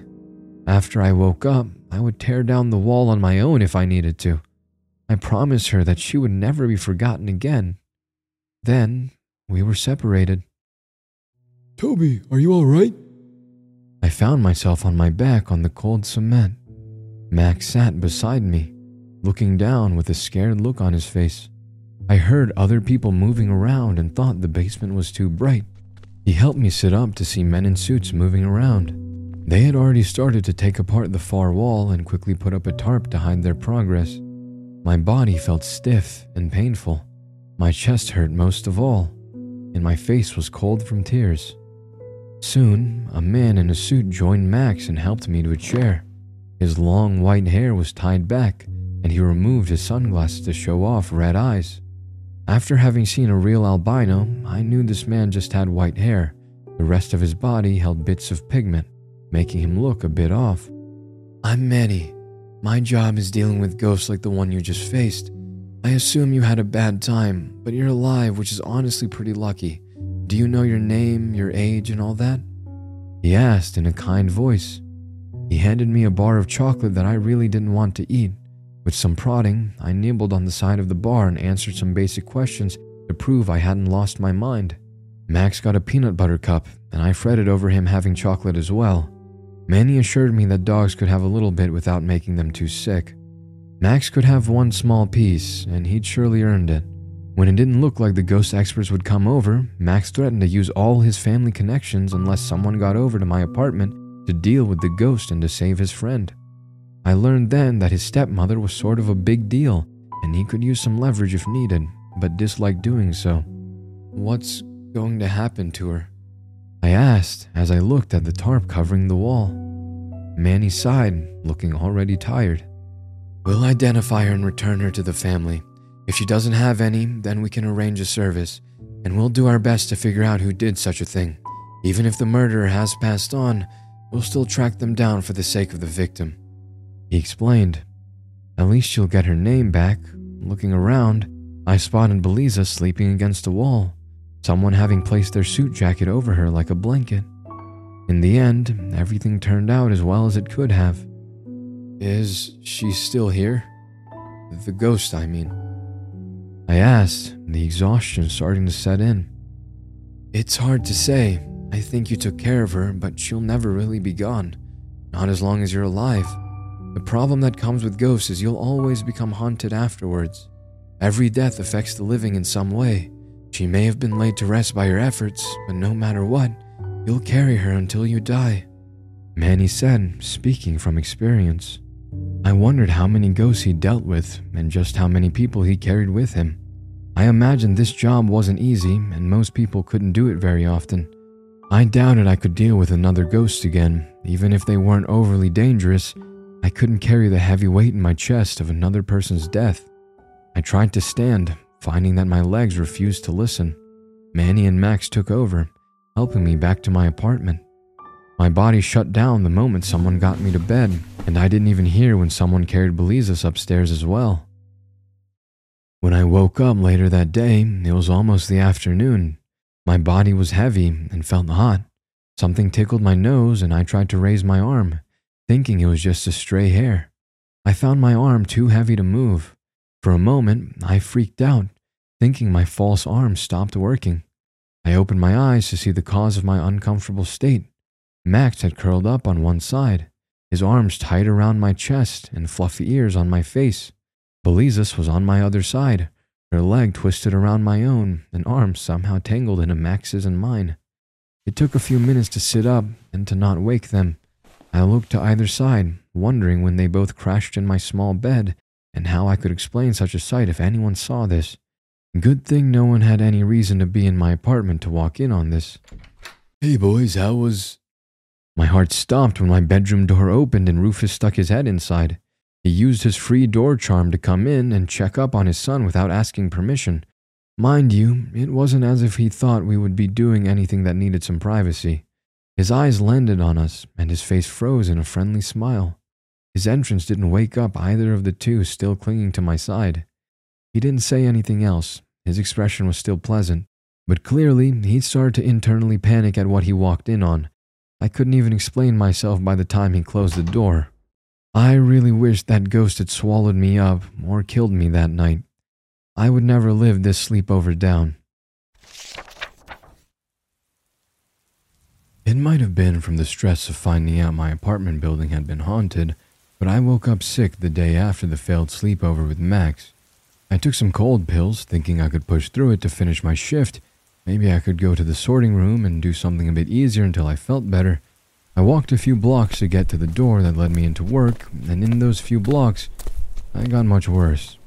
I zipped my uniform jacket as far as it would go and buried half my face in the collar. Chills shook my body and my head, heavy from illness. I was met by the normal sight, a single empty room with a small fold-out table, but with Max and one of his sisters already inside. I opened my mouth to greet them, and a cough came out instead. I stopped in front of the desk, ready to get the day finished. The receptionist, a sister I'd yet to meet, stood up and came around to get a better look at my flushed face. Are you not feeling well? Max asked, and he also gotten close. I'll survive, I replied in a small, rough voice. No, you might not, depending on what creatures you'll come across. You're taking a day off. I'll call your doctor to come over when he's available for a home visit. Go back home until you recover. She told me and started to look through forms on her desk to fill out. I get sick days? I asked, shocked. She looked at me as if I wasn't the brightest bulb. The pay for this job was good, but I didn't know I also had sick days. I should ask if I also got vacation days. While I wasn't paying attention, Max got right next to me. He pulled down my jacket collar and, to my shock, licked the entire side of my face. I let out a disgusted sound from suddenly having a wet cheek, and his sister grabbed him before he could do it a second time. Ugh, Max, why? I demanded, offended and betrayed. I rubbed my cheek with the back of my jacket sleeve to get the dog slobber off. I'm sure he had a good reason for the gross lick, but he should have warned me first so I could try to dodge it. Whenever my sisters are feeling sick, I lick their faces until they feel better. It's a sure cure, and I find 66 licks works the best, he said very proudly. Your licking doesn't cure anything. We just say it works so you stop licking us, his sister admitted, disgusted. Max looked distraught, having a childhood truth be revealed as a lie. I really didn't want to have a mental image of a child Max pinning down one of his poor sisters to lick their cheek. Creature sure had a weird mindset when it came to these things. I let out a terrible sounding cough, and both Max and his sister took a few steps back, holding each other. They looked pretty worried about catching whatever I had, even though I was positive a human illness stood no chance trying to infect a creature. I still kept away from them just in case, my face starting to flush from a fever. The sister of the day was nice enough to create a door back to my apartment to get me home and out of their hair faster. Max cheerfully waved before I left, saying he would think of something to make me feel better. Honestly, just having him seem worried was good enough. Besides my father, I didn't have any family. I really didn't keep any friends either. I was nice enough with my coworkers, but rarely, if ever, spent that much time with them outside work. I felt nice to have someone who cared. That feeling got overtaken by my fever. I took off my uniform jacket, body starting to shake and aches creeping into my joints. I crawled into bed, wanting to sleep the whole ordeal off. Looking back on it, I should have gotten someone over to keep an eye on me. I assumed they just had the flu and sleeping it off would cure it. I really didn't know what kind of illness I caught. When I woke up, my throat felt so raw I couldn't swallow my own spit. I needed a drink of water. When I sat up, my head became so dizzy, I collapsed back into bed. My entire body shaking from a fever and body hurting only in the way flu pains could make you feel. I didn't remember the last time that it had ever gotten this bad. I felt so damn warm, and yet I shook as if I had chills. I needed to get something to drink no matter how much it hurt. All of these were signs I had a fever so high, I needed to get to the hospital. I risked frying my brain if my temperature didn't break. Being alone for my entire adult life made it so I didn't even think to call someone to help. With a great deal of effort, I got out of bed, nearly falling over. I needed to use my bedside table for support, and then my bed. I moved so slowly, every step was a small victory. I got to the bathroom with a great deal of effort. In my fever haze, I considered having a shower to either cool me down or warm me up. I really didn't know what I was feeling. My head hot, but my body cold and painful from each shake. First, I wanted a drink of water. I bent over drinking right from the tap, my head swimming for a few seconds. The water stayed down just long enough for me to collapse to the bathroom floor and cough it back up. My throat hurt too damn much and my stomach protested having anything inside it. Soon, I was puking up bile and the last remains of the cold meds from earlier that day. I curled up on the bathroom floor, making an effort to clean up my mess, but only had the strength to place a towel over the top of the wet spot. My face stayed on the cool tiles, body hurting from the flu and from shaking so damn much. While barely awake and on the floor, I stared through the open door down the short hallway. I squinted when I thought I saw a shape moving in the darkness of the other doorway. I made a weak attempt to raise my head and to call out, my throat burning, and only ended up making a raspy noise. That figure noticed me. At first, I hoped it was Max coming by to check on me. The shape came into view, and I weakly got up halfway, my brain frantic with fear, along with the fever messing with my thought process. What I looked at wasn't Max, or anyone I knew. I didn't know if it was even a someone. They were so tall, they needed to bend their neck to stand in the hallway. head crooked and pale white eyes staring at me through dark tangled hair. The fingers all twisted and disjointed. The figure dressed in a layer of torn fabric stained with dark spots that looked a lot like mold. I couldn't move in my state. I could only sit on my bathroom floor helplessly, watching the creature take long steps at a time down my hallway.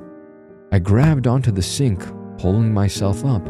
I wondered what I had to protect myself. My foot slipped, and I fell backwards, a set of rough hands catching my fall. I made another noise that hurt my irritated throat. The creature made it inside the bathroom and easily caught me. I moved a hand to try and push the monster away, only to have the thing wrap its greasy hair around me, binding my arms to its chest. I always assumed I would die at my new job and not in my apartment. Oh, look at how tasty you look. So nice and warm. I'll enjoy this meal very much. The voice came from under the hair, and the eyes scrunched up from a hidden smile. That voice caused my body to shake for a reason besides the fever. It was like nothing I ever heard before, as if 10 people with sore or torn out throats spoke at once. The face got closer to mine, and I made the best attempt at a scream my body could handle. To my sheer horror, the hair was pulled back to reveal a long mouth with black lips. Unable to save myself from what was coming, the creature pressed its lips against my own. I kicked and pushed, causing me to use up all my strength, my head getting so dizzy I passed out on the spot. Being so close to a monster meant I should have died. I woke up, the memory still fresh, causing me to scream awake. I screamed again when a second person in my room and beside my bed got startled by my first scream and shrieked as well. Soon, we both were screaming at each other. When my brain could process who was standing nearby, I calmed down a little, my heart beating out of my chest and breathing heavy. Max? I said in a voice hoarse from screaming so much. After I spoke, I noticed my throat was fine. Aside from all the yelling, my body didn't hurt, and I only felt as if I overslept instead of dying like before. Was that monster just a fever dream? I looked at Max, wondering how long he'd been there for, and if he knew what happened was just a nightmare or not. I came in to check in on you to see if the kiss of death came by, he said, face bright and recovered from his small shock. What? I said, using such a deadpan voice I'd never managed before. Oh, they're not as bad as they sound. They eat illness. Their name got mixed up years ago. They don't kiss people and they die, but they kiss sick or dying people to eat away most, if not all, of their illness. I asked one to come over to take care of you. They can't eat away big stuff like cancer, but a flu is no problem. Max sounded so cheerful and happy he helped a friend recover. I loved Max. I really did. This was the very rare time when I wanted to strangle him. Instead, I reached over to pull him into a hug. He was confused, but very happy. I refused to let go when he pulled back and his confusion grew. Max, I had a pretty bad fever. I was helpless, and then a creepy creature came into my apartment to force me to kiss it. You maybe think that giving me a heads up might have been a good idea. I told him, keeping my voice even. Oh, you thought the kiss of death was creepy? I think they're pretty nice. Wait, were you scared? Max asked, sounding a bit worried and finally cluing into what he did. When I nodded to admit I was scared to death, he let out an upset cry and hugged me back. He promised to never do such a thing again, and how sorry he was that he totally forgot my human standards were different than his. What's cute and nice to Max is a never-ending nightmare to me. I did forgive him pretty quickly, and it was nice I wasn't sick anymore, but I would rather go through a flu than deal with a creature like that again. It was only after I researched my symptoms to see what I had, I found out I might have been suffering from a fever so high, it could have killed me. Max honestly saved my life at the cost of me having a great deal of new nightmares going forward. My job requested I did stay home for one more extra day and then let me in the sorting room before they would let me go back to delivering. I gladly did the easy job of looking through different packages and envelopes with my very strange and sometimes downright scary coworkers. That day, though, they all kind of seemed to stay away from me. I coughed once and reached for my water bottle and noticed everyone else had stopped working. I paused with them, trying to figure out the problem. Then I figured out they all either thought I was still able to infect them with some human illness, or some were concerned I was still sick because they actually cared about my well-being. By the end of the day, they all seemed to be less wary of me. I started to head out, ready to go home and rest, when I came across Belizas. She heard I'd been sick and apparently knew the same false cure Max did. I didn't run fast enough to escape her grasp and got put into a headlock, yelling for someone to save me before she licked me.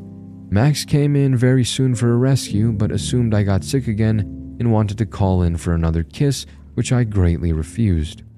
Working with supernatural creatures can be hard. Sometimes, I wondered if things would be easier if one of them just ate me. For 2 weeks, I got into a good routine with work. I had a suspicion that me and my partner were getting stuck with the easy jobs no one wanted. There was no shortage of jobs that we just needed to hand off a package to an almost human-appearing creature, then getting their signature. For a while, I almost thought I might not come across any problems with my job. I was dead wrong. I walked into the zero room and saw Max arrive first, our package to deliver strapped to his back. Good thing I had him because there was no way I could carry such a large wooden box. It was covered in odd writing and paper, also with strange symbols on them. I could have sworn I heard the box rattle when I stood next to Max. We're heading into a red light district to drop this off. It's on the supernatural side of things, so there'll be a lot of creatures. He explained, adjusting the straps on the box.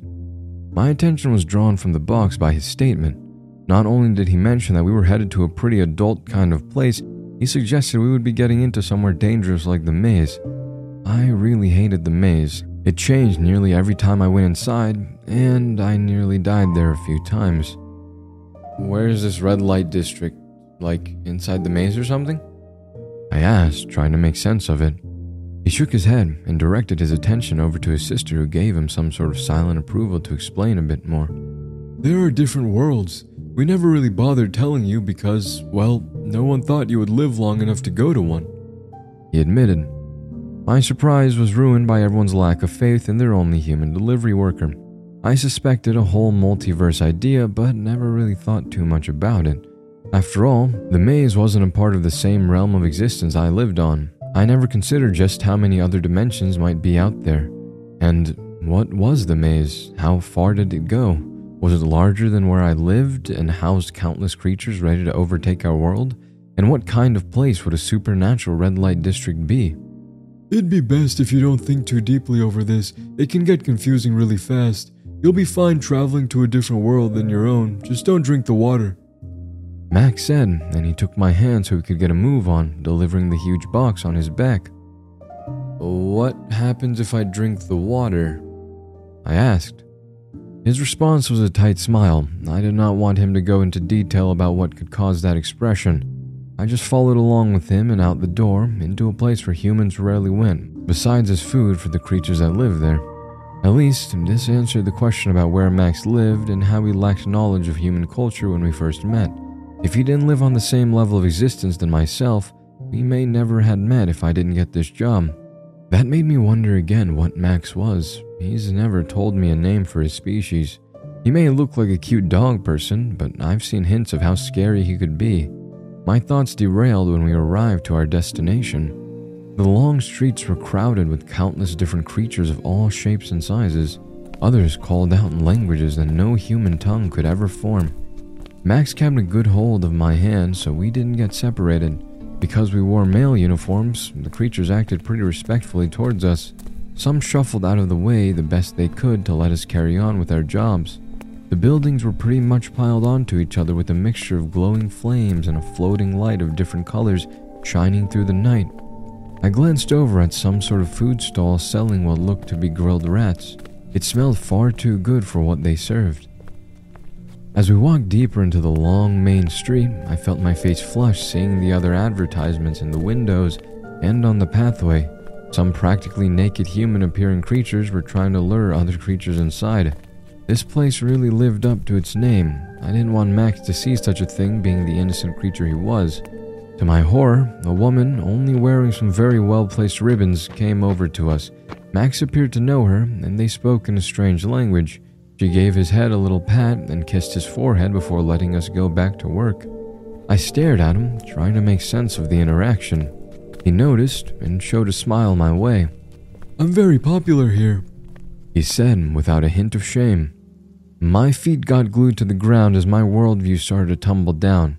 Max was popular with the girls. My cute, innocent Max was being recognized by pretty much all the workers here. He clued into what I was thinking and finally corrected my train of thought. "Oh, my father comes here often. I'm popular through him. I don't use any services they offer, but all the workers like to say hello when they can," he explained, which helped ease my mini heart attack. We started walking again, but knowing Rufus got around didn't help my mood at all. I did not want to think about him hiring these kinds of services either. "So, Rufus and your sister's mother isn't together anymore?" I asked. If he was here often, that meant he wasn't married, right? Max shook his head and paused to think of a way to explain in a way a human may understand. "He got married and had my sisters as a power move, if that makes sense. They're still married in order to combine the family's strength. In fact, I've been promised to marry and produce a child with my stepniece in order to boost the whole power thing more. My dad can go off and, well, be with any kind of creature he wants as long as he doesn't produce another child, but I feel as if that didn't happen on accident. He would just accept the mother and child into our family. It never hurts having another helping set of hands." I chewed on my bottom lip, unsure how I felt about this. It was clear Max loved his sisters, and no matter how much they tried to hide it, they loved him too. I didn't like the idea of him being forced into a relationship just for the sake of making another strong creature to back up the family's ranking. I stopped walking again, holding on to his hand, feeling uneasy. "Are you alright with that? Sleeping with someone because you were told to?" I asked. He gave a shrug, but I could see it bothered him a little more than he wanted to let on. "Right now, I don't even have a stepniece. If one comes along, it'll take a few hundred years before she gets old enough to marry. My step-aunt might not even ever have a daughter. I'm not overly worried about it, but if it happens, well, I think I can deal with it. It won't be traumatizing if I need to sleep with someone I don't care for." We both stood in the middle of the crowd, thinking over what he said. I kept a tight grip on his hand, feeling the warm, soft pads against my palm. Max lived in a completely different world than myself. He was raised in an environment with a whole culture that I wasn't a part of. Most likely, he'd known he would need to marry someone he didn't love since he was a child. For his kind, marriage was for power and not for love. It wasn't my place to judge their system. It still didn't sit right with me, though. Max could read my silent expression and gave me a quick hug, trying to assure me he really was fine with this planned future. I found it hard to hug him back because he still wore that huge box we needed to deliver. We started walking again, going through the crowd. Max paused to go buy some sort of meat on a stick, which I declined to try a bite of. "So, what if you fall in love with someone and want to marry them? Would you not be able to do so?" I asked, trying to clear up some questions. "I guess it depends on the creature, but we have no limit on spouses. More the better where I come from, but it's different from family to family. Honestly, I've never been interested in that stuff. I wondered if it's because I just became a full adult. I like thinking more about what to eat the next day than getting all romantic with someone, you know?" Max said between bites of food. I understood him. Aside from the shame of still holding a V-card at my age, I really didn't feel motivated to find a girlfriend. Now with work, I found a bunch of friends I cared for. I didn't feel that lonely anymore. It would be nice to have someone to come home to, though, but I didn't feel pressed on finding a partner right away. After a long walk, we finally found where we needed to deliver the box to. It looked like a large, dark warehouse. A sliding door was open for us. The moment we walked inside, the door closed, leaving us in a very dimly lit open space. Max didn't look scared in the slightest. I shouldn't be as frightened as I felt, but I couldn't help it. This was spooky. "You are both a little light. Did you take a break to enjoy what some of the shops have to offer?" A voice asked from behind the darkness. A man came forwards into the light. He wore a sharp suit and had perfectly styled hair. Aside for his yellow eyes and scales on his cheeks, he looked human. His voice had a hint of an accent that matched his confident pose. 2 more men came to stand behind him. They might as well be triplets. They all looked the same beside the unnatural eye colors. We did. Sorry. Max admitted as he walked over to place the box down. He got something to eat, I quickly corrected. The leader let himself smile for a second at us. He signed the sheet Max offered, saying we finished our job.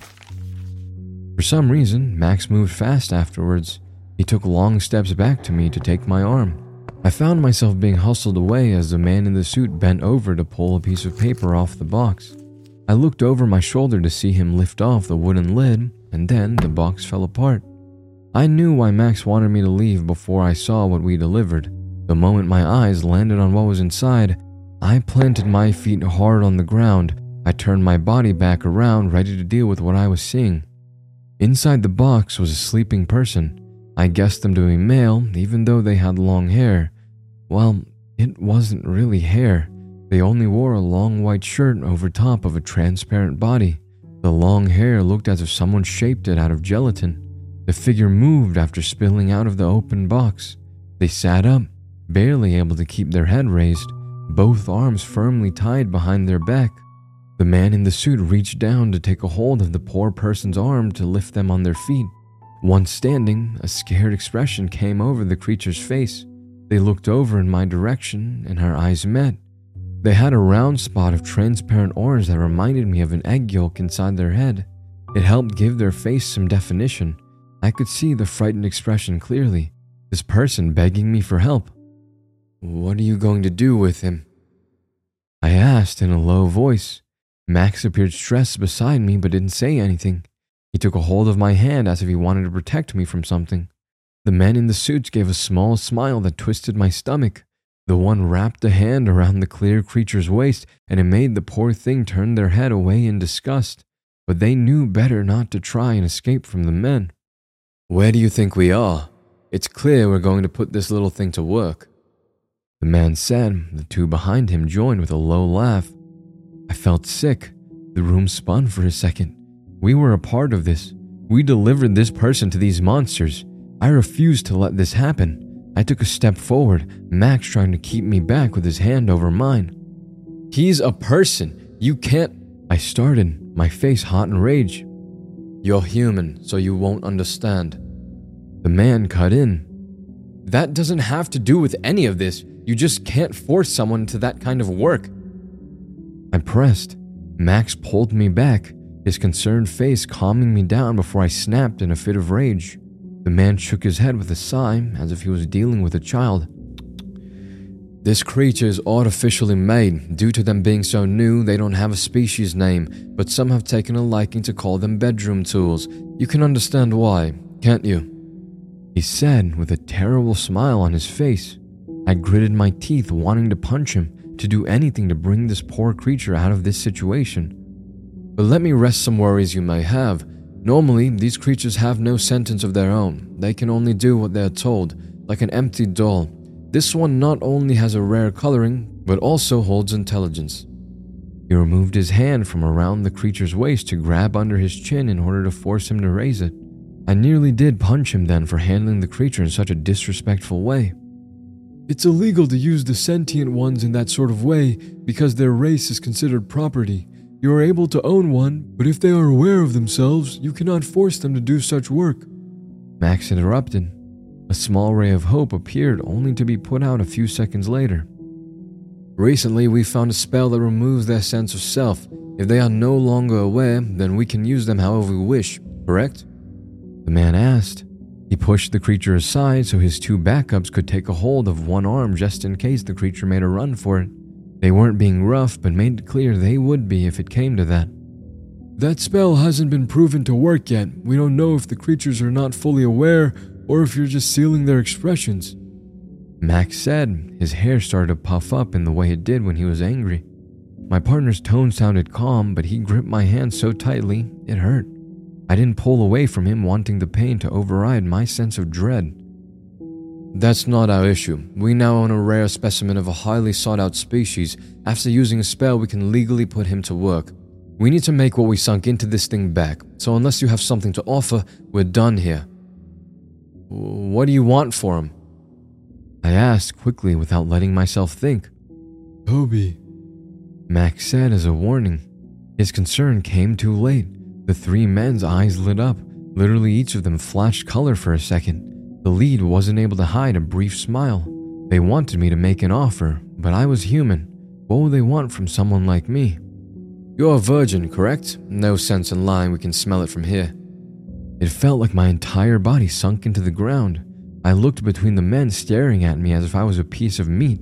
Then I looked at the scared face of the creature I wanted to save. Did he ask that question because he wanted me to take the creature's place? I swallowed hard, considering my options. My body shook as dread overtook my thoughts.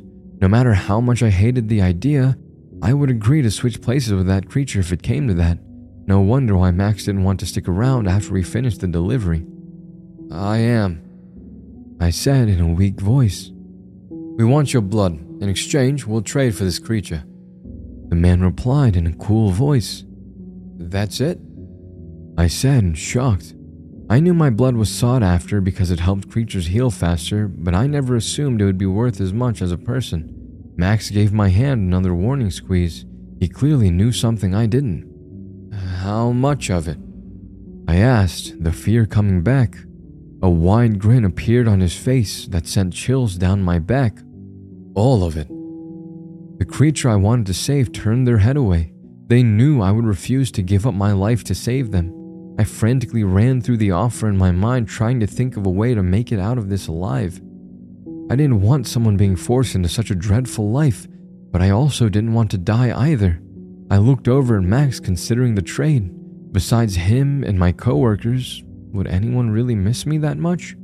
I've been saving my pay from this job, and my father would be comfortable if I died that day. He may be upset I died before him, but it wasn't as if we really talked that much nowadays. all right, we'll trade you the same amount of blood a human his size holds in exchange for ownership of that creature, Max said, and his words startled me. I did consider giving up my life, but I didn't think he would have thrown me to the wolves with such a calm voice. I panicked a little, wondering why Max would do such a thing. I knew he cared about me. There needed to be a trick in his words somewhere I wasn't seeing. The three men started to get closer, their expressions making me take a step back. but I'll also offer you 2 lunar flowers in exchange for you keeping this trade a secret, Max said. That made the men stop walking. They looked at each other almost nervous. I once again had no idea what was going on. How would someone like you two have access to such a thing? We'll agree to such a trade only if you can provide what you're offering, the one said in a low voice sounding very threatening. He assumed Max was playing some sort of game none of us really knew about just yet. My friend smiled as if he didn't have 3 very menacing people staring him down. With a nod, he let go of my hand and gestured for them to let the creature go. all right, both deals are good. Can you let go of him now? He looks scared, Max said. The men looked at each other and finally pushed the creature towards us. They hesitated and took careful steps forwards on shaking legs. To them, they just traded to a pair of people they didn't know if they could trust. I quickly took off my jacket to offer to the poor clear person shaking from fear. After a second, they reached out a hand to take the jacket and quickly wrapped it around their trembling shoulders. Then, all at once, those men were around me, eyes blazing with color, teeth sharp, and claws out. We'll be taking half our trade now, a low voice rasped out. My heart started to race. If Max had a plan, now was the time to say so. I walked back into my friend and he took a hold of my shoulders to keep me in place. I almost doubted him for a few seconds. I'll call Dr. Philo. He already has taken Toby's blood and has it stored. He also holds onto the flowers for me. If you would like, I can ask him to mix the flowers and blood into the medicine I assume you 3 wanted for. The men let their monstrous expression drop. They all looked pretty confused on what Max offered. I wanted to kick myself for being so stupid. I've been donating blood as often as possible since I started to work as a mailman. I didn't think there was so much stocked up, but of course, that would be what Max would offer first. The 3 looked like they wanted to accept the offer, but didn't want to admit they got played by a cute boy with dog ears. Well, since we were going to hire him to make it ourselves, this would save some time. but you are covering the cost of the mixture," the leader said, crossing his arms. His followers mimicked him. I finally relaxed a little as Max made the phone call. I directed my attention back to the creature we saved, wondering what to do with him. Or her. I really couldn't tell. Maybe they could work delivering mail. Then again, seeing how scared and weak they seemed to be, this job might be a bad idea. "Hey, sorry you went through all of this. I promise I won't touch you. In fact, no one is going to touch you without your permission, okay?"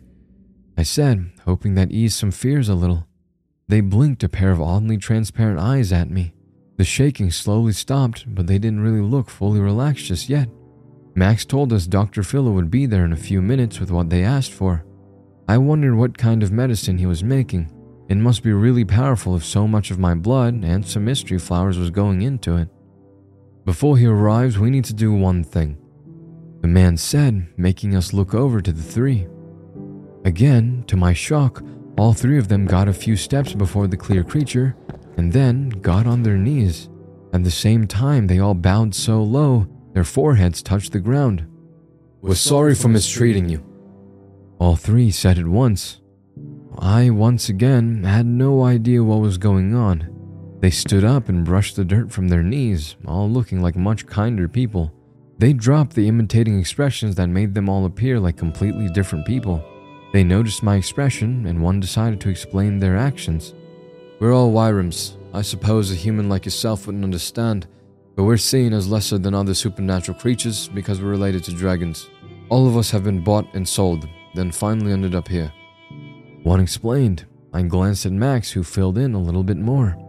"Dragons come from a different world that goes beyond the Silver King's realm. Nearly all creatures don't respect them because they don't follow the King's orders." I'll have to ask him to fully flesh out that concept later. "Our current owner has been very kind to us. She's given us a great deal of freedoms, but fell ill.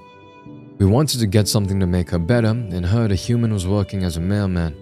We pooled our money together to buy this creature, hoping you would offer your blood in exchange." That information made my mouth drop open. These three were acting the entire time? Was this creature ever even any risk of being forced into such terrible labor? "If you refused, we were going to find a place for this creature to go. We all have been forced into some jobs we didn't want to do. We like our jobs now, but didn't want another person to go through the same thing we did." I wanted to be mad. I really did. But in the end, everything turned out just fine. I got so scared for my life over nothing. "I assumed that all might be the case after you three requested us and had such a large package to deliver." Max chipped in with a smile that puffed up his cheeks. I also wanted to be upset that Max was smarter than myself in seeing through their actions. He knew off the bat that I would start bargaining for the creature and thought of a way for everyone to get what they wanted at so little of a cost. Soon, Dr. Philo came by with a jar in hand. The three men swarmed him, excited to have the coveted medicine in hand. I couldn't bring myself to dislike them after everything. Since he was here, Dr. Philo came over to do a very fast checkup on my arm. It hadn't been giving me that many issues nowadays. I've pretty much gotten used to how stiff it felt and other minor issues with it. "I didn't think you had so much of my blood on hand," I commented. "I didn't. We made some synthetic blood from a minor amount of yours. A drop can produce a liter, so it's been very useful in the clinic," he said after he finished looking over my arm. The three in suits paused to look at their jar, now suspicious of the content. Philo noticed this and tossed over 2 very small glass vials to them. "One is a drop of normal blood, the other is synthetic. If you can tell the difference, I'll let you drain Toby right now," he stated in a huffy tone. "What?" My fears were ignored again. Thankfully, after a long debate, none of them could tell which held the produced blood and accepted the medicine was good enough. I now understood why Max tossed in some extra flowers in order to keep this deal from getting out. If creatures found out I would trade my blood for a life, the forced trades would never stop. A sound of someone saying knock knock made me look over to the main door to watch Rufus of all people walk inside. Thankfully, he had a new leg and walked pretty steady on this one. "What are you doing here?" I asked, but was still happy to see him. "Max told me of the friend you picked up. I doubt the slime creature can talk right now. I've raised a bunch of kids, so I offered to get them up to speed," he said in his friendly voice. I looked at the clear creature, realizing it did look a lot like those slime people from newer anime. I haven't watched any in a while, so didn't clue in until now. Rufus went over to them and held out a hand. He was so friendly and kind, the slime creature took his offered hand right away, feeling comfortable with the offer. Do you have a name? Rufus asked the creature. They shook their head and then, for some reason, looked over at me. Since I traded my blood, I sort of owned them. I didn't like that idea at all, but I didn't want them to go without a name either. I could give them a nickname for now, and they could change it later. How about Sunny? I asked, wondering if that would be too weird or not. A smile finally broke through on the creature's face. Sunny it was, and the bright expression really suited them. They made a move to give me back my jacket, but I said they could hold on to it for a while. I did have a backup one after all. With that settled, Rufus gladly went with Dr. Philo so they could give Sunny a checkup. I didn't know how long Sunny might be gone for, but at some point, I needed to make room for a new person in my apartment until we thought of some better arrangement. With all that settled, we were about ready to leave. For once, I was in a good mood after a job that had been somewhat scary for me. The three thanked us again for agreeing to such a deal and taking care of Sunny. I nodded, telling them to take care of themselves. We should have left sooner. The few minutes of polite goodbyes was my undoing. A shape moved in the darkness of the warehouse. Due to the place being only partly lit, I had no idea how large it really was. A sound came, and I soon clued in to what it was breathing. The fear came back when I realized something very, very large appeared in the dark watching us. What are my three little ones doing, Bothering the delivery workers?